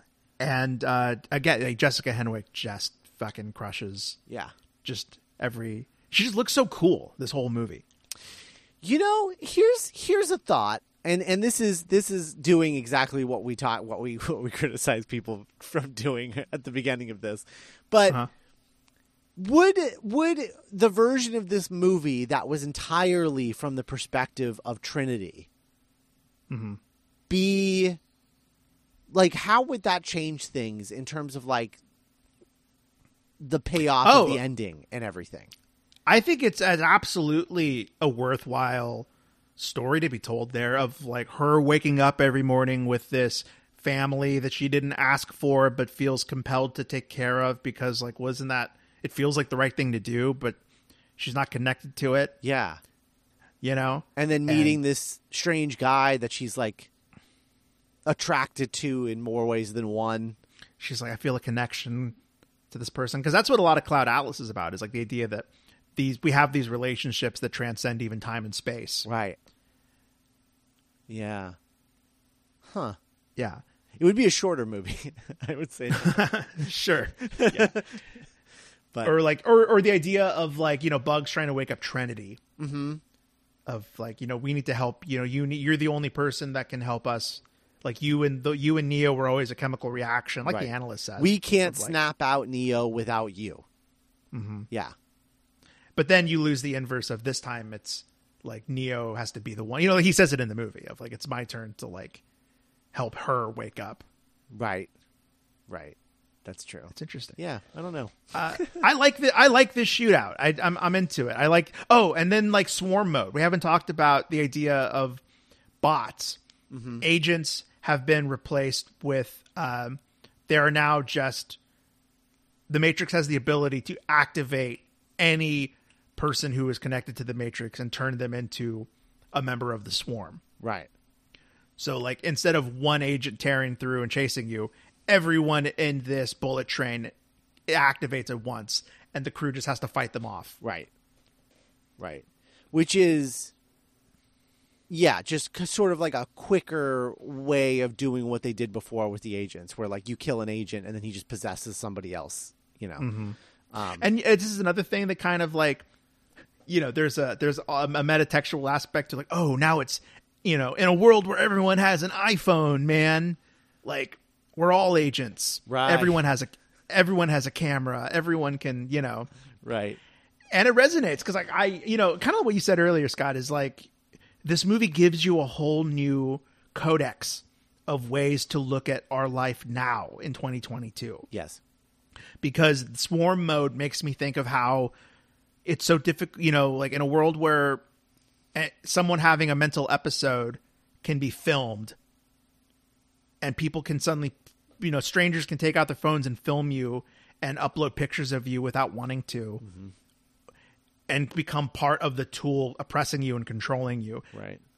Or even without wanting to, you know, like your phone can be used as a microphone and like, oh, we have Scott Corelli's voice. We know where he is, you know? Right. Like you can't, it isn't just the guy in the suit that you can't trust. Right. It's just everyone and everything. And so Sequoia is able to create a window in the bathroom. Bugs pushes Neo through, and Neo is right back in the pod. Right. In a farm. Right. But a special wing. A special wing of the farm. Yes. Yeah. He briefly sees Trinity, but is rescued by Sabebe, mm-hmm. who we'll learn more about later. But he escapes, and he is brought to the crew of the Menzine. The Menzine. The Menazine. Yeah. Yeah, I got it right. Yeah. Right back where he started. Yeah. And we meet the crew, mm-hmm. who a lot of which we have met already. Yeah, this is this part of the movie, everything set in the real world is all shot generally like it always had been, right? I mean, these don't feel that different. It doesn't have compared to it doesn't have like a different color scheme or anything like that. Whereas like, you know, within the Matrix, it used to have that green tint on everything. And now it's like more colorful and, you know, not afraid to like, in fact, I think it like mostly avoids the color green actually, like to really like trick, Neo into like believing this is the real world and not like a fake, you know. Right. Yeah. Like taking away anything that could trigger sense memories into like, oh, the Matrix. Right. But yeah, I think all of this stuff in the real world is like generally like shot pretty similarly to the way that it was in the original trilogy. It's a little less dirty, I would say, but we get a great scene where Neo is visited by Bugs in his cabin, and Neo's feeling a little dejected, understandably, of like, did anything I do mattered? And it's something that kind of works on a few levels where you have Lana Wachowski saying like, God, that I made this thing and it kind of meant the world to me and it meant so much, but like, did it even matter? Because like, we're still kind of dealing with the same stuff that we were before. Maybe we didn't move the needle as much. Yeah. And then there's Neo, kind of like you said, like, I did my thing. I did the prophecy and I saved I beat the bad guys. You're telling me that didn't matter? Yeah. And it's also something that resonates in this world where we're not letting movie characters or movie series end. Right. Where it's like, well, what does it matter how if Michael Keaton Batman, we're just going to like electrocute him back to life and make him, dance him around again. Yeah. Or like, it was a kind of a, I remember when the Spider-Man No Way Home was rolling out, people were like, oh, but I kind of liked Doc Ock's ending, like things can end, right? Or like we're seeing it again with people might show up in more Marvel movies that had really poignant, cool final scenes, but like things don't end anymore. Right. Because it's all just meant to be regurgitated and resurfaced back into the IT file. Like, oh, now I found the thing in the attic. And now I'm the new guy, Yeah, right. But what I really like about the scene, too, is it counters that cynicism. Bugs doesn't let Neo wallow in this pit. He's like, no, it mattered. You mattered. And I'm going to show you. Right. And like, well, it inspired me and I matter, Yeah. But then, we meet the crew and they're all really fun and like, they are still energized and they're still passionate about freeing minds the way Neo and his generation were. Yeah. And we meet the machines. We meet Sabebe. And Neo's like, look, like, or Bugs tells Neo, like, this is a direct result of what you did. Like, the machine saw the peace and lived through the peace that you and Trinity created that lasted decades. Mm-hmm. And now we're working together. Like, one of my favorite lines in the movie is when Bugs like, you changed what our side means. Right. And it's something that a lot of like, even the Star Wars sequels, I don't think effectively did, which is like show the audience what the original people did mattered and how the world has evolved and changed in the wake of the old, the old movies. It's not just like, well, there's just another empire. What are these guys about? Right. Instead, everyone's like, you mean that guy was fucking real? He's real? Yeah. Like it is a little depressing to be like, oh God, it's just, they're just going to there's always going to be a war. Yeah. Yeah. That's what happens when you call it Star Wars, I guess. Sure. Yeah. And, and that movie wasn't allowed as, that movie had a much more turbulent production process than Matrix Resurrections. Yeah. Force Awakens for a lot of reasons. Yeah. Neo is taken to the Construct, that white prism where Morpheus was the first time, where he learned about, the rules and the history and stuff. Right. And I really like how that's just kind of Morpheus's apartment. Yeah. Like, this is where I chill. live in. Welcome. This is where I chill out. Yeah. It's really cool. I think there's like an underrated sense of optimism in this movie of like, we live in really dark times right now where I think a lot of people have trouble conceiving of a brighter future or a world where we learn from our problems. And it's cool seeing the Matrix kind of fight its own image of dystopia and being like, look, no, agents and like we call them sentients now. We don't call them machines. Right. Because they have rights and they want to help and they're people, like, oh, this is cool. Yeah. Yeah. No, I like that a lot. And it's, I like the, like, throughout everything that they've done since the original trilogy in the real world, it's all this sort of merging of the two things. And it's become this sort of synthesis of those two worlds and outlooks. And, where it's like you have like humanoid programs who can't leave the Matrix because they wouldn't exist. They find a way, they create technology to allow them to exist in a fashion in the real world so that they can interact with it, Yeah. Wow. That's really, now, you make listening to it worded like that, it makes me think of like, there's we talk about making a world more hospitable for more types of people. Yeah. You know, we talk about, you know, making places more like handicap accessible, or like just, you know, thinking about making the world more accommodating for all kinds of people. And it fits into this, like, no, like it matters. We need to find a way to make Morpheus a presence here in the real world too, so he can access this and be like Sand and talk. Right.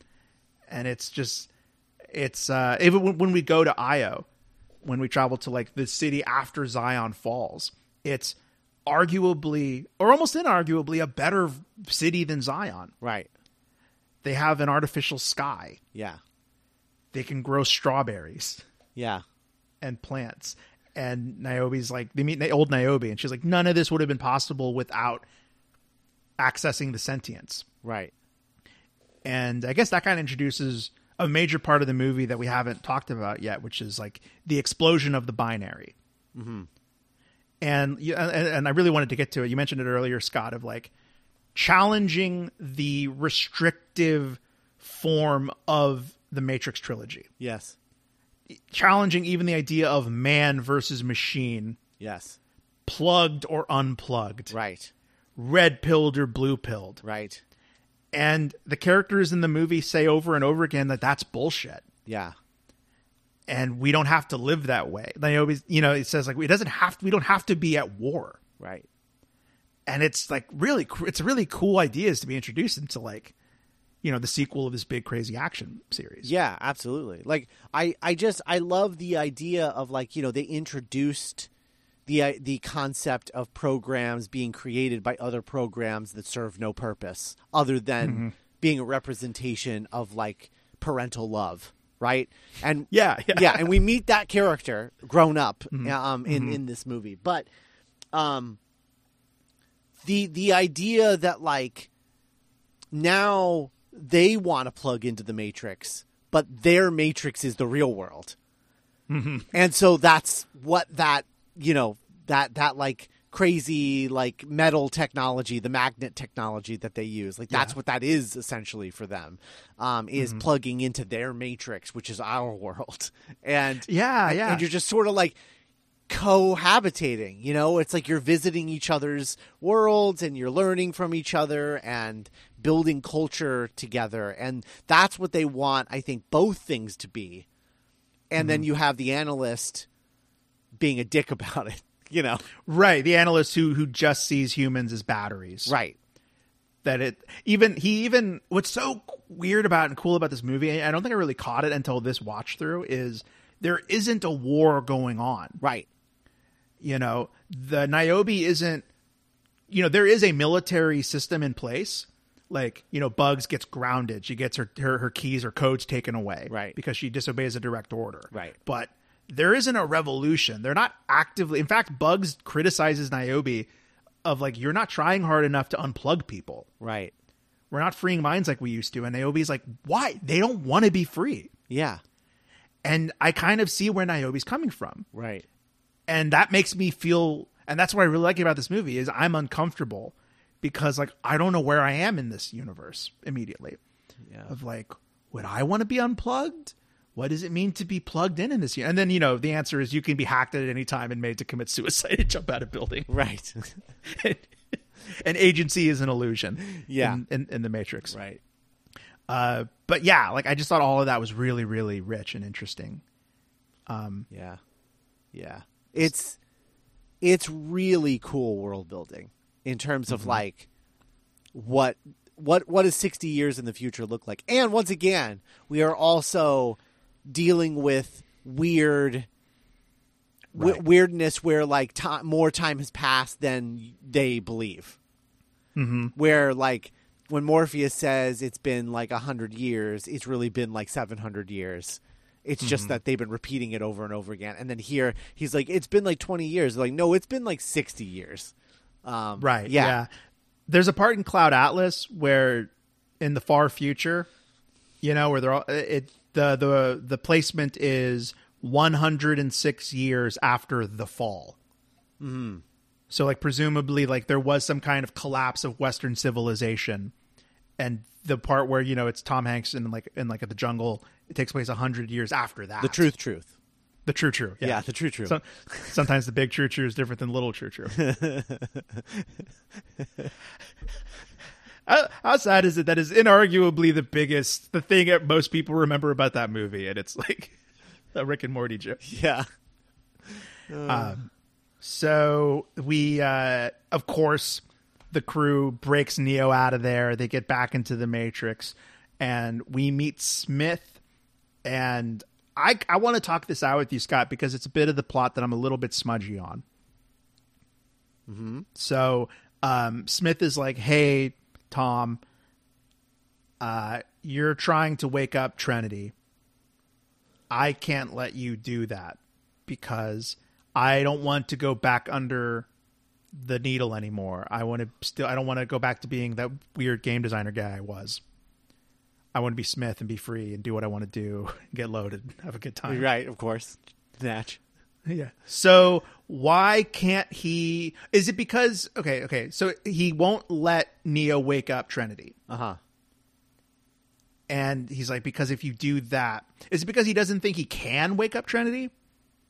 So he's like, you're going to try, and the analyst is going to stop you, and then we're going to go right back to where we were before in Act 1.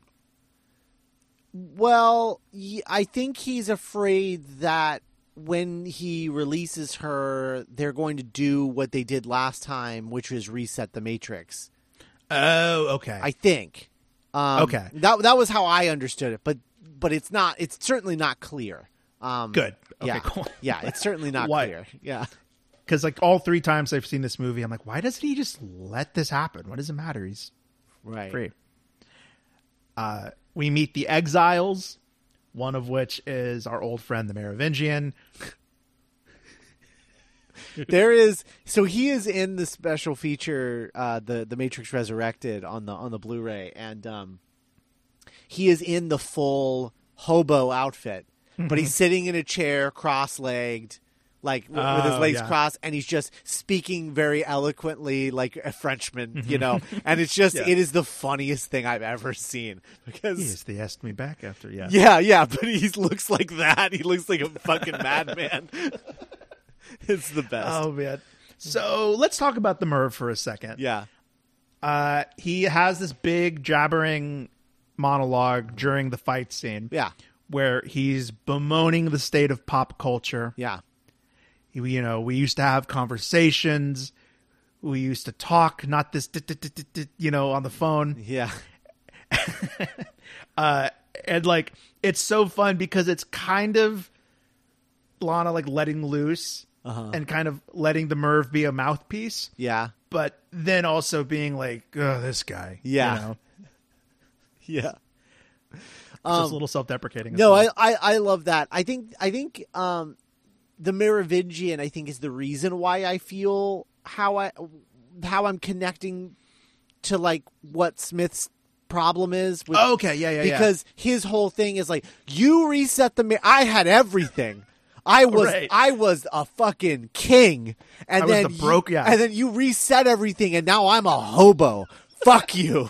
Like, you did this to me. And I think that's what Smith is afraid is going to happen if it resets again. Yeah. Is like, I'm going to become the proverbial hobo in this situation. I'm going to be in exile like these weirdos. Right. Yeah. I might not get as cushy as a deal as I did last time. Or even then he was like, I won't have this collar on my neck again. Right. And yeah, exactly. Okay. Yeah. And I've said my piece about the action in this. There's some cool stuff.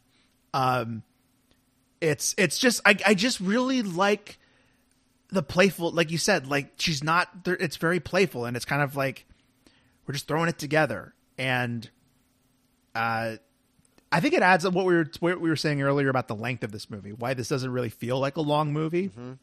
Because it feels like it's in a constant state of catching up with itself. Right. Absolutely. The fight choreographer talked about how they did choreograph all the fight scenes, but due to the nature of how Lana decided to shoot the movie, a lot of it would be changed on the fly. Oh, cool. And that's why it is the way that it is. He's like, yeah, we choreograph like we did, not as hardcore as we did last time, but like, you know, because I'm not that fight choreographer, but but like we choreographed all of it. But then in the moment, Lana would be like, actually, I want to put the camera here, so there's no point in doing that move now. Oh, we can save it and come back to it later, you know, when we've moved the camera over so I can see it, you know. Yeah, that's so illuminating, because there was this clip that I saw on Twitter that went viral like a few months ago of like a fight rehearsal. And it was Jessica Henwick and the two stunt people. And it's like, you know, the one fight that Bugs has with the girl with the knife and the guy. Yeah. And she's like fighting two of them at the same time. And you watch just the clip, because, you know, it's like it's a video on a phone, so it's at a wider angle. Right. And you really get to see the full like personality of Bugs, and like the kind of almost comedy of her, like, or, you know, falling under or like making stuff up as she goes along. Right. And I was like, oh man, I didn't see any of that in the movie. Yeah. And it's because of like, oh yeah, because it only works if you're getting this specific, or like, you know, full, you know, right. Like a dance sequence where you can see every little move. Exactly. And it just wasn't the focus for Lana on this one. So, yeah. Yeah. So we get the Smith Neo rematch. There's some cool stuff. What do you think of the little combo kick that Neo has? It's all right, I guess. Yeah.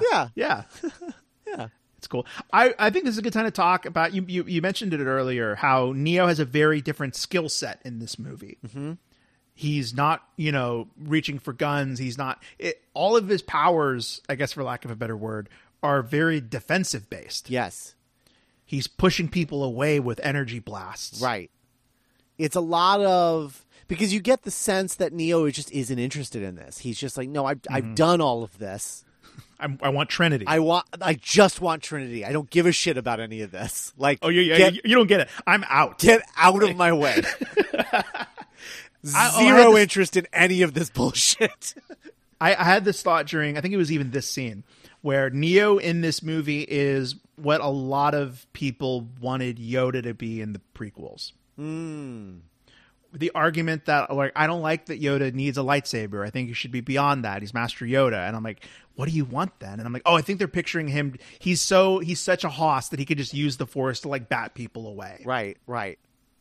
Because anytime Neo is really provoked or really in danger, he just like, okay, nope, fuck you, and like pushes them out with like a Kamehameha blast. Yeah.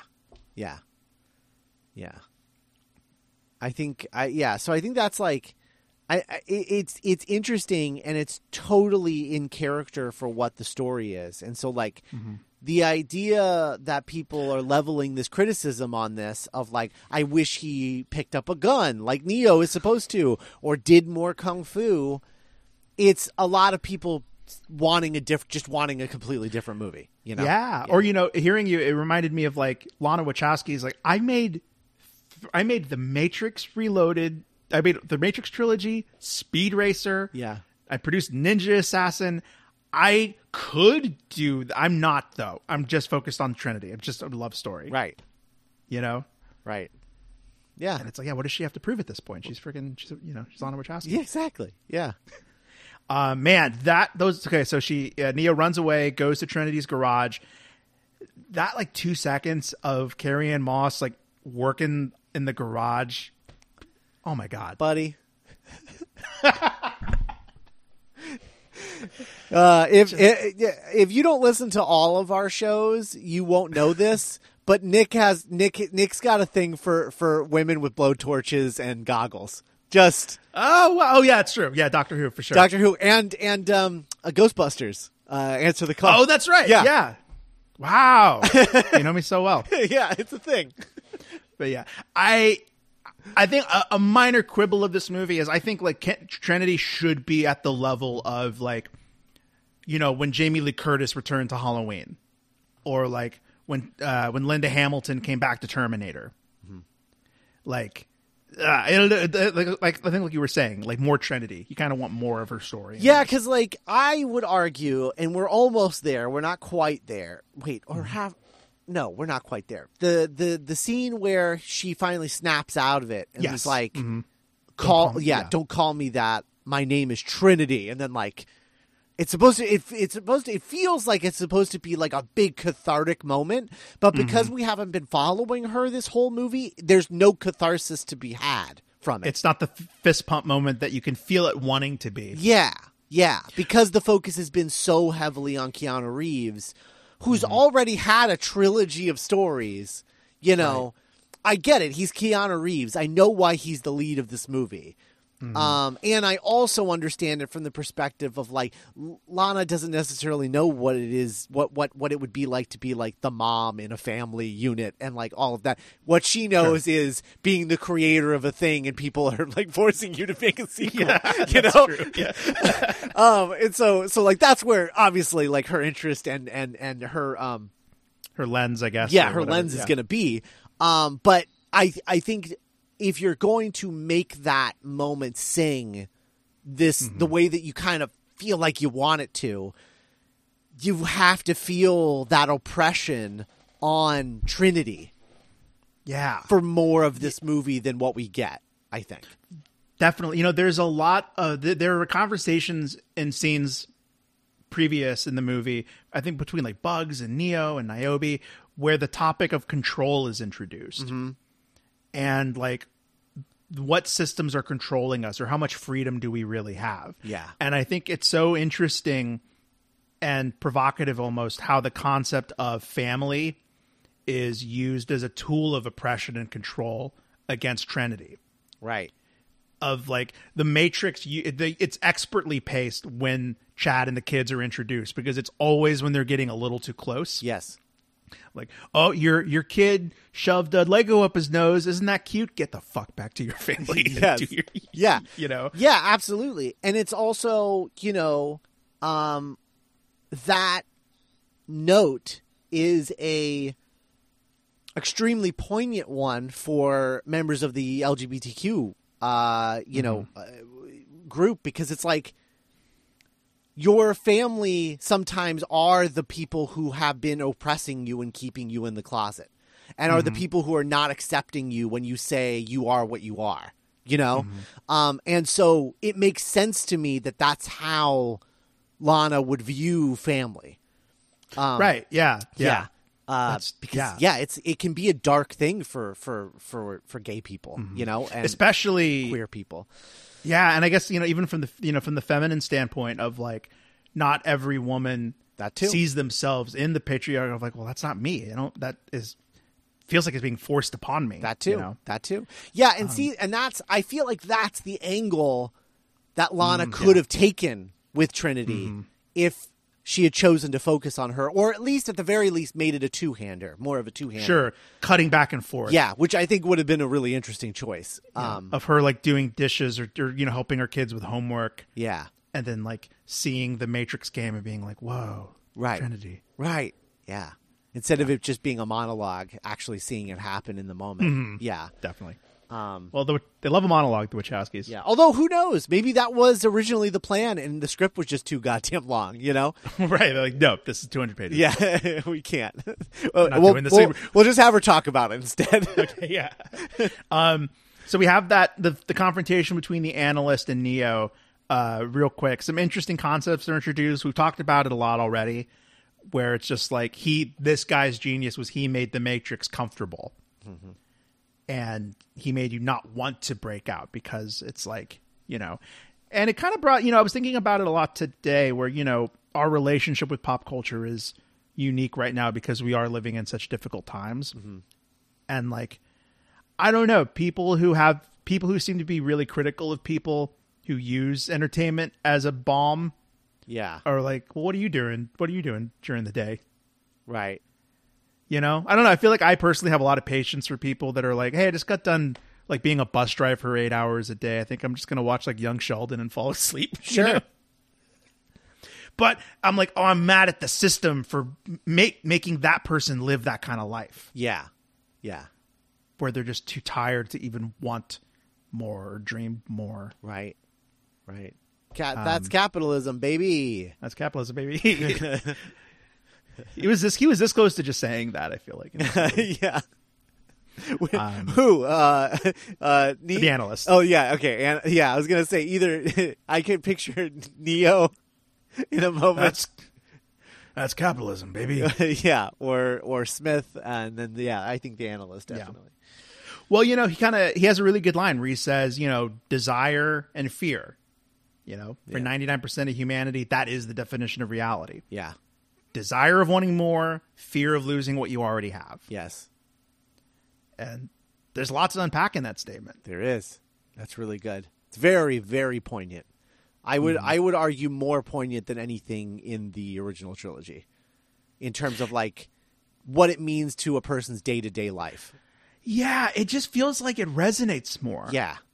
And maybe it's the difference between it's a line being written by a 48-year-old or 50-year-old person versus like a 21-year-old who's like, fuck this, man, it's the 90s.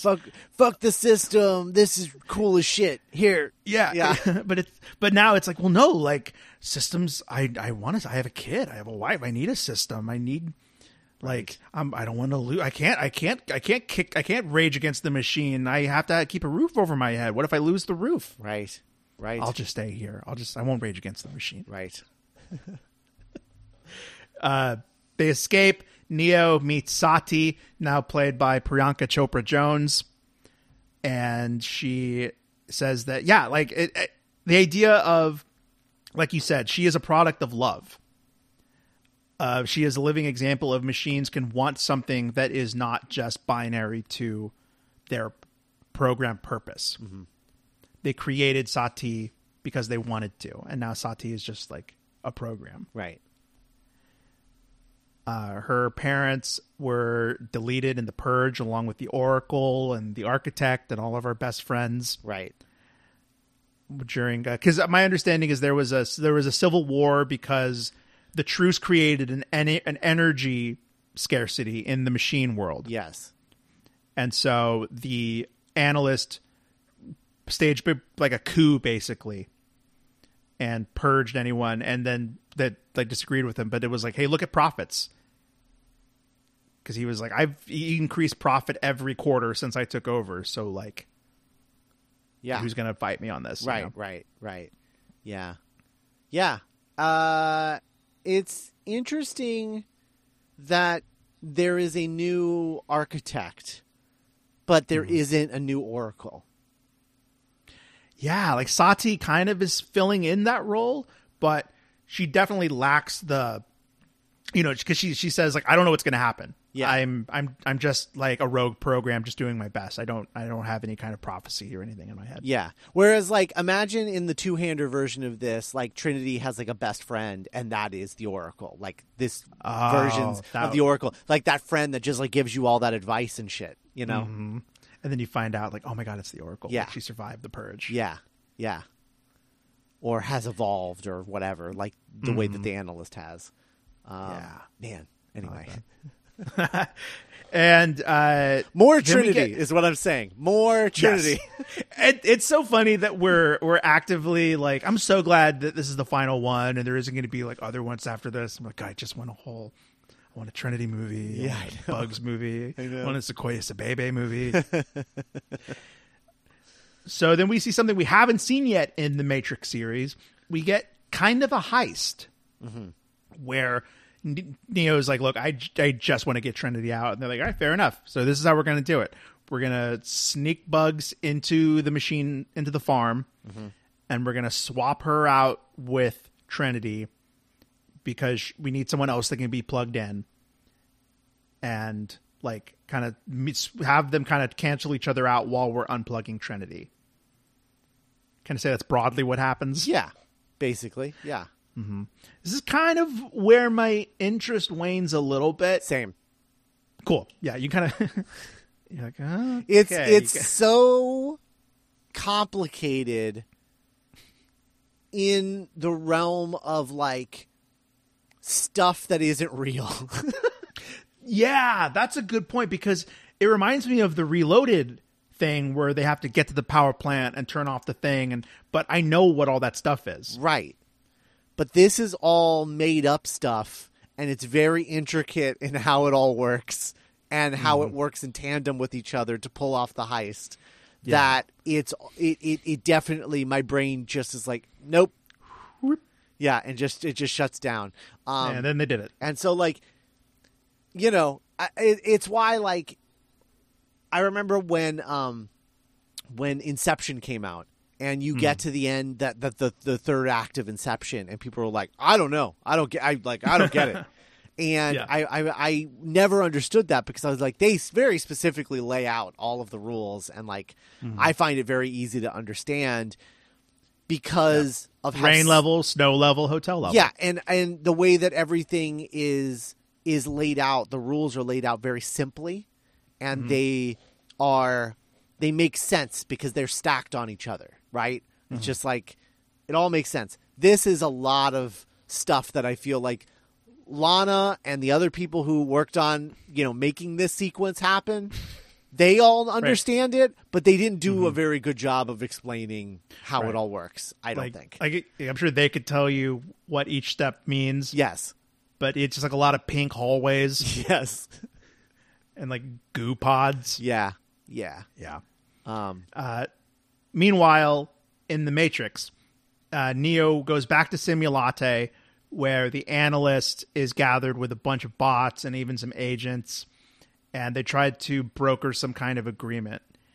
And the analyst is like, okay, look, I will just give you the opportunity to turn to blue pill Trinity.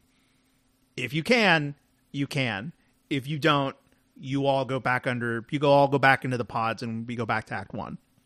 Right. Trinity comes. They start to like have a conversation, but then Chad and the kids come, and they're like, "Oh, the dog got hit by a car. It was following you. It's your fault. You better come help us." And Trinity's like, I got. And Neo's just like, he's such a rom-com here. He's like, I get it. It's go back to your fake made up bullshit family. Yeah, I understand. It's everything you ever. He really is very passive in this. Yes. In such a refreshing way for a big movie, because he isn't like, no, you're with me, fuck you, Chad, you know. Well, like, all of the active stuff, like, Neo is only reactive in this movie. All of the active stuff is done by either the crew, Bugs and friends, Bugs and Company, the Looney Tunes, and good. and Trinity. And so the fact that Trinity isn't the protagonist of this film, I think, makes it feel weird, and might be the reason why people aren't totally on board with this movie. Right. Is not just, they think what they want is like kung fu and guns and shit, but what I think they're actually struggling with is the fact that Neo doesn't do anything. He just reacts to it all, you know? Mm-hmm. Yeah. And that's the kind of a difficult, like, who are we supposed to be rooting for right now in this scene? Right. Or what's or what's the forward? What is? Yeah. What's the goal? What are we trying to accomplish in every scene? Because it seems like Neo's not trying to accomplish anything.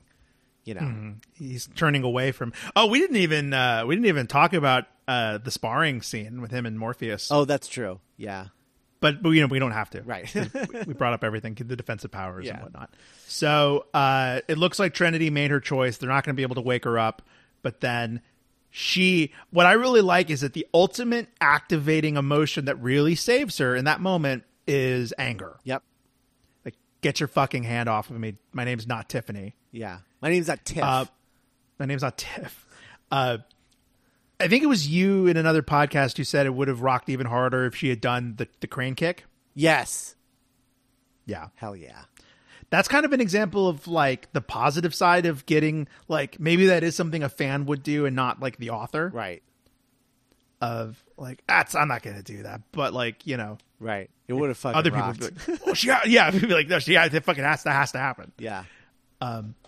So then they break out, and we get a really fun action sequence that I now know was planned the morning of shooting it. The swarm chase. And I really like how chaotic it is. I just thought about, oh my God, what if in the moment where she like goes away, she starts walking away, right? And then, you know, her husband, either her husband or like maybe even like the analyst calls her Tiff or something, and it snaps her out of it, right? And then she says, like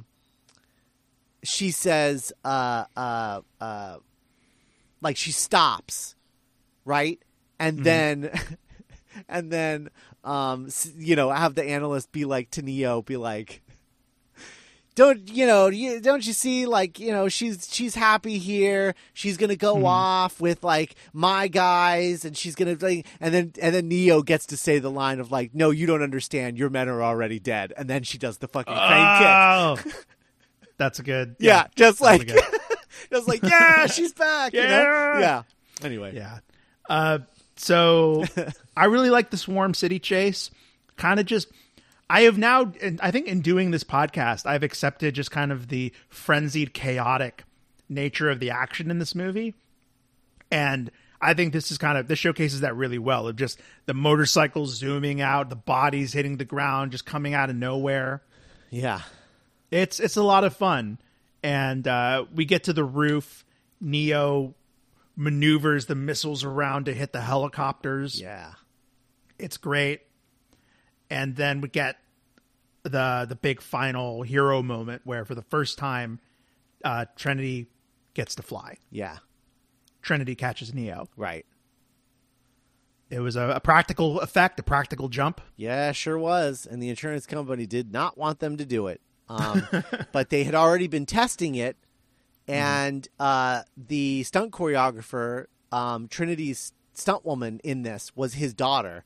And they'd already been testing it. And so they're like, no, it's too dangerous. We can't let them do it. And he's like, my daughter has done it 5 times. Oh, wow. We're doing this. He's like, do you think if it was unsafe, I would let my daughter do this? And they're like, okay. So then they finally they signed off on it and let them do it. But I think they were only allowed to do it once. So it's like a one and done thing. It looks great. Yeah. And it's, the light, the sunlight hitting the sun coming out. It's beautiful. Yeah. And it's just that was a really cool moment too, because at the beginning, they had talked about like the sunlight and her embracing of the sun, this uncontrollable force, that she's always seen as the enemy in filmmaking. And they're all on this rooftop. They've all like come up to the rooftop super early, right? And they're all sort of like hustling around and getting things set up and getting ready and getting everybody strapped in. And it was just this thing. And then she was like, yeah. And then we just stood around and we were all quiet and we were all just waiting for the sun to rise, because we knew we only had one chance to get this. And we just had to wait for the exact moment. And it was this like moment of like the sun hit and they were like, it's time. And then they just ran off the roof. And it was just like, it was like a lot of like preamble, but then they had to like instantly psych themselves up, to do it. Yeah. And they just did it. And they were like, if it was just like Keanu Reeves and Carrie-Anne Moss were both like, if it was just one of us, like if it was just either of us, I don't know that we would have had the balls to do the courage. the courage to like make the jump. But Right. because we were holding each other's hands, like Trinity and Neo, like we gave each other the strength and the courage to jump off this roof. Wow. 350 feet in the air. Yeah. And fall, because they fall for like 15 feet. Yeah. It's nuts. Yeah. And it's so cool because like, think about the ending of the last Matrix movie. Yeah. Or, even like the machine. So, it's like excess. Yeah. And for this movie to end on not an act of violence or destruction, but like something so practical of like watching 2 humans jump off a building and not die. Right. And fly. And Yeah. fall, like float. Right. And like kind of going back to confidence of like, no, I can end my movie there. I don't need to end my movie on the thing being turned off or the final battle happening. Like, this is the ending of the movie, and this is the ending of the movie. Yeah, this is what we've been building to. Yes, yeah. Yeah. This is the final note of like, Trinity flies, Trinity catches Neo. Right. And then we get they wake up together, embrace in the real world, and then we get our denouement. Yeah, and we've talked about it a little bit. I like how we get the updated version of both of their uniforms, their Matrix outfits. Yeah. And they're a little comfier. Yeah. They're not the leather form fitting. They're a bit more like, yeah, we're in our 50s now. Like we're still going to look like Neo and Trinity, but like, yeah, a little more comfy. Yeah. We're not we're not worried about looking cool as much as we're worried about like feeling good. Yeah, feeling good. Yeah, moving around. Not yeah. Yeah. And we reached this really kind of. So what I took away from the ending is the analyst tells Neo and Trinity, like, okay, fine, congrats. You're Neo and Trinity again. You know, fly around, you know, paint the sky with rainbows and stuff. But, like, the people are staying in the pod. Mm-hmm. You're not doing anything. Like, they like it in the Matrix. If the Matrix is good, it's comfy. They're not going. They're staying here with me. And Neo and Trinity kind of accept it. Mm-hmm. But they're kind of like because I think what this movie is they realize that maybe we can't change the world anymore, but maybe we don't need to anymore. Right. Like, or maybe we can change the world just by doing our thing and flying around painting the sky with rainbows. Right. And maybe that's enough. Right. Right. It's interesting that it ends on a beat of like they want to become a symbol to the Matrix, the world of the Matrix. Weirdly, in like a kind of similar way to like how Superman is like aiming to be for the people of Metropolis and the world of like this like symbol of hope of like everything's gonna be okay, or like whatever. But like it's interesting that it's very similar in that way. And it's like instead of fighting to wake everyone up and destroy the system controlling us, it's they have transcended the system and now live inside of it, and theoretically might inspire people to at least question. They're like, well, wait a second. If they're flying around the sky painting rainbows and making unicorns, why am I living my life? Right. Or like, what's stopping me from doing what they're doing? Right. Right. It's cool.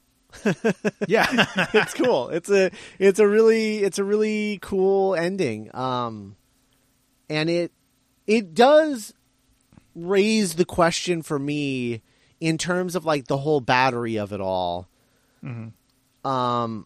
Like these people like the Matrix more, they're not going to unplug, but like couldn't they, now that like the machines and humans are sort of synthesizing their views and their worlds, why can't the Matrix become this like Oasis, like, Ready Player One like thing, where instead of like pirating into the Matrix, you are going into the Matrix to give energy to the machines, but then you can leave again and somebody else will come in, Right. Yeah. Like if it's more like recreational.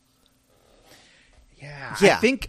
I think the analyst said that they like misery produces more energy. Oh. And so it's like, I think kind of, but then like, I think the answer to that, the clearly answer is like, well, no, just make do with a little less energy and you'll have like a able minded workforce that wants to expend energy. Yeah. And will be happy. And the only thing you have to settle for is just a little less energy. But you'll get more people. Yeah, but you'll get more people. Yeah. Right. But then the analyst is like, no, more. That's so weird. Yeah. And that kind of resonates with like, we talk to we yell up at the machine that we live under in real life. Right. Of like, hey, if you pay us like a little bit more or give us some health insurance or X or Y or Z, we will happily work for you. And we get told, no, right. You're ridiculous for even asking for that. No, that's impossible. That would ruin everything if we did that. Yes. And you're like, really? It would ruin everything. Yeah. Yeah. If you... Yeah. So yeah, I guess you got a point there. That's a good way of looking at it, especially with the analyst being a villain. Sure. I will say, like, I guess on an object, if I wasn't crazy about this movie, there is kind of a lot that is unsaid in that final conversation. Yeah, sure. A lot of it is implied subtext. Yeah. And, analyst still being kind of snarky. Yeah. Well, and that's another thing. I mean, not to really like harp on this Trinity thing, but like this denouement, like Trinity is the protagonist of the denouement. Like she is the main character. Neo has like 2 lines, I think. Yeah, he's in the background. Yeah, he's literally like kind of hanging back. Right, exactly. It's all about her. And so the fact that the rest of the movie wasn't all about her is feels very messy. It feels kind of disjointed, yeah. But I still really like the movie a lot. Yeah. I can't remember. I think I said this on Reloaded, but like every Wachowski movie is such a unwieldy thing where you love it while at the same time wanting it to be different or can feel it. A version of it that might be more palatable or more massly accessible or entertaining, but then it wouldn't be the thing that it is. Right. It wouldn't be this like special look inside the brain of these 2 filmmakers. Mm-hmm. Yeah. And so ends our discussion on Matrix Resurrections. Yeah. Hopefully it's the last one. It didn't do well, so I think it even if she had thoughts about doing others, I don't think it's kind of like it was kind of the perfect crime because she kind of like blew up the warehouse while not looking at the explosion. Yeah. Of like, all right, I'll make another Matrix movie, and then it was exactly what she wanted. This weird thing and then it's like, oh, it bombed. Now the Matrix brand is ruined. We'll never make another one now. And Lana's like, fucking good. I don't want you to. Yeah. Yeah. Good for her. Good for her. And we're going to end it there. We will be talking about Jupiter Ascending next week. On the Patreon. And then we've got the Between-isode where we'll talk about what's next for the show. Yes. that'll be on next week's. It'll be on the feed next week. So thanks for listening, everybody. Absolutely. And we'll talk to you then. Bye. Bye.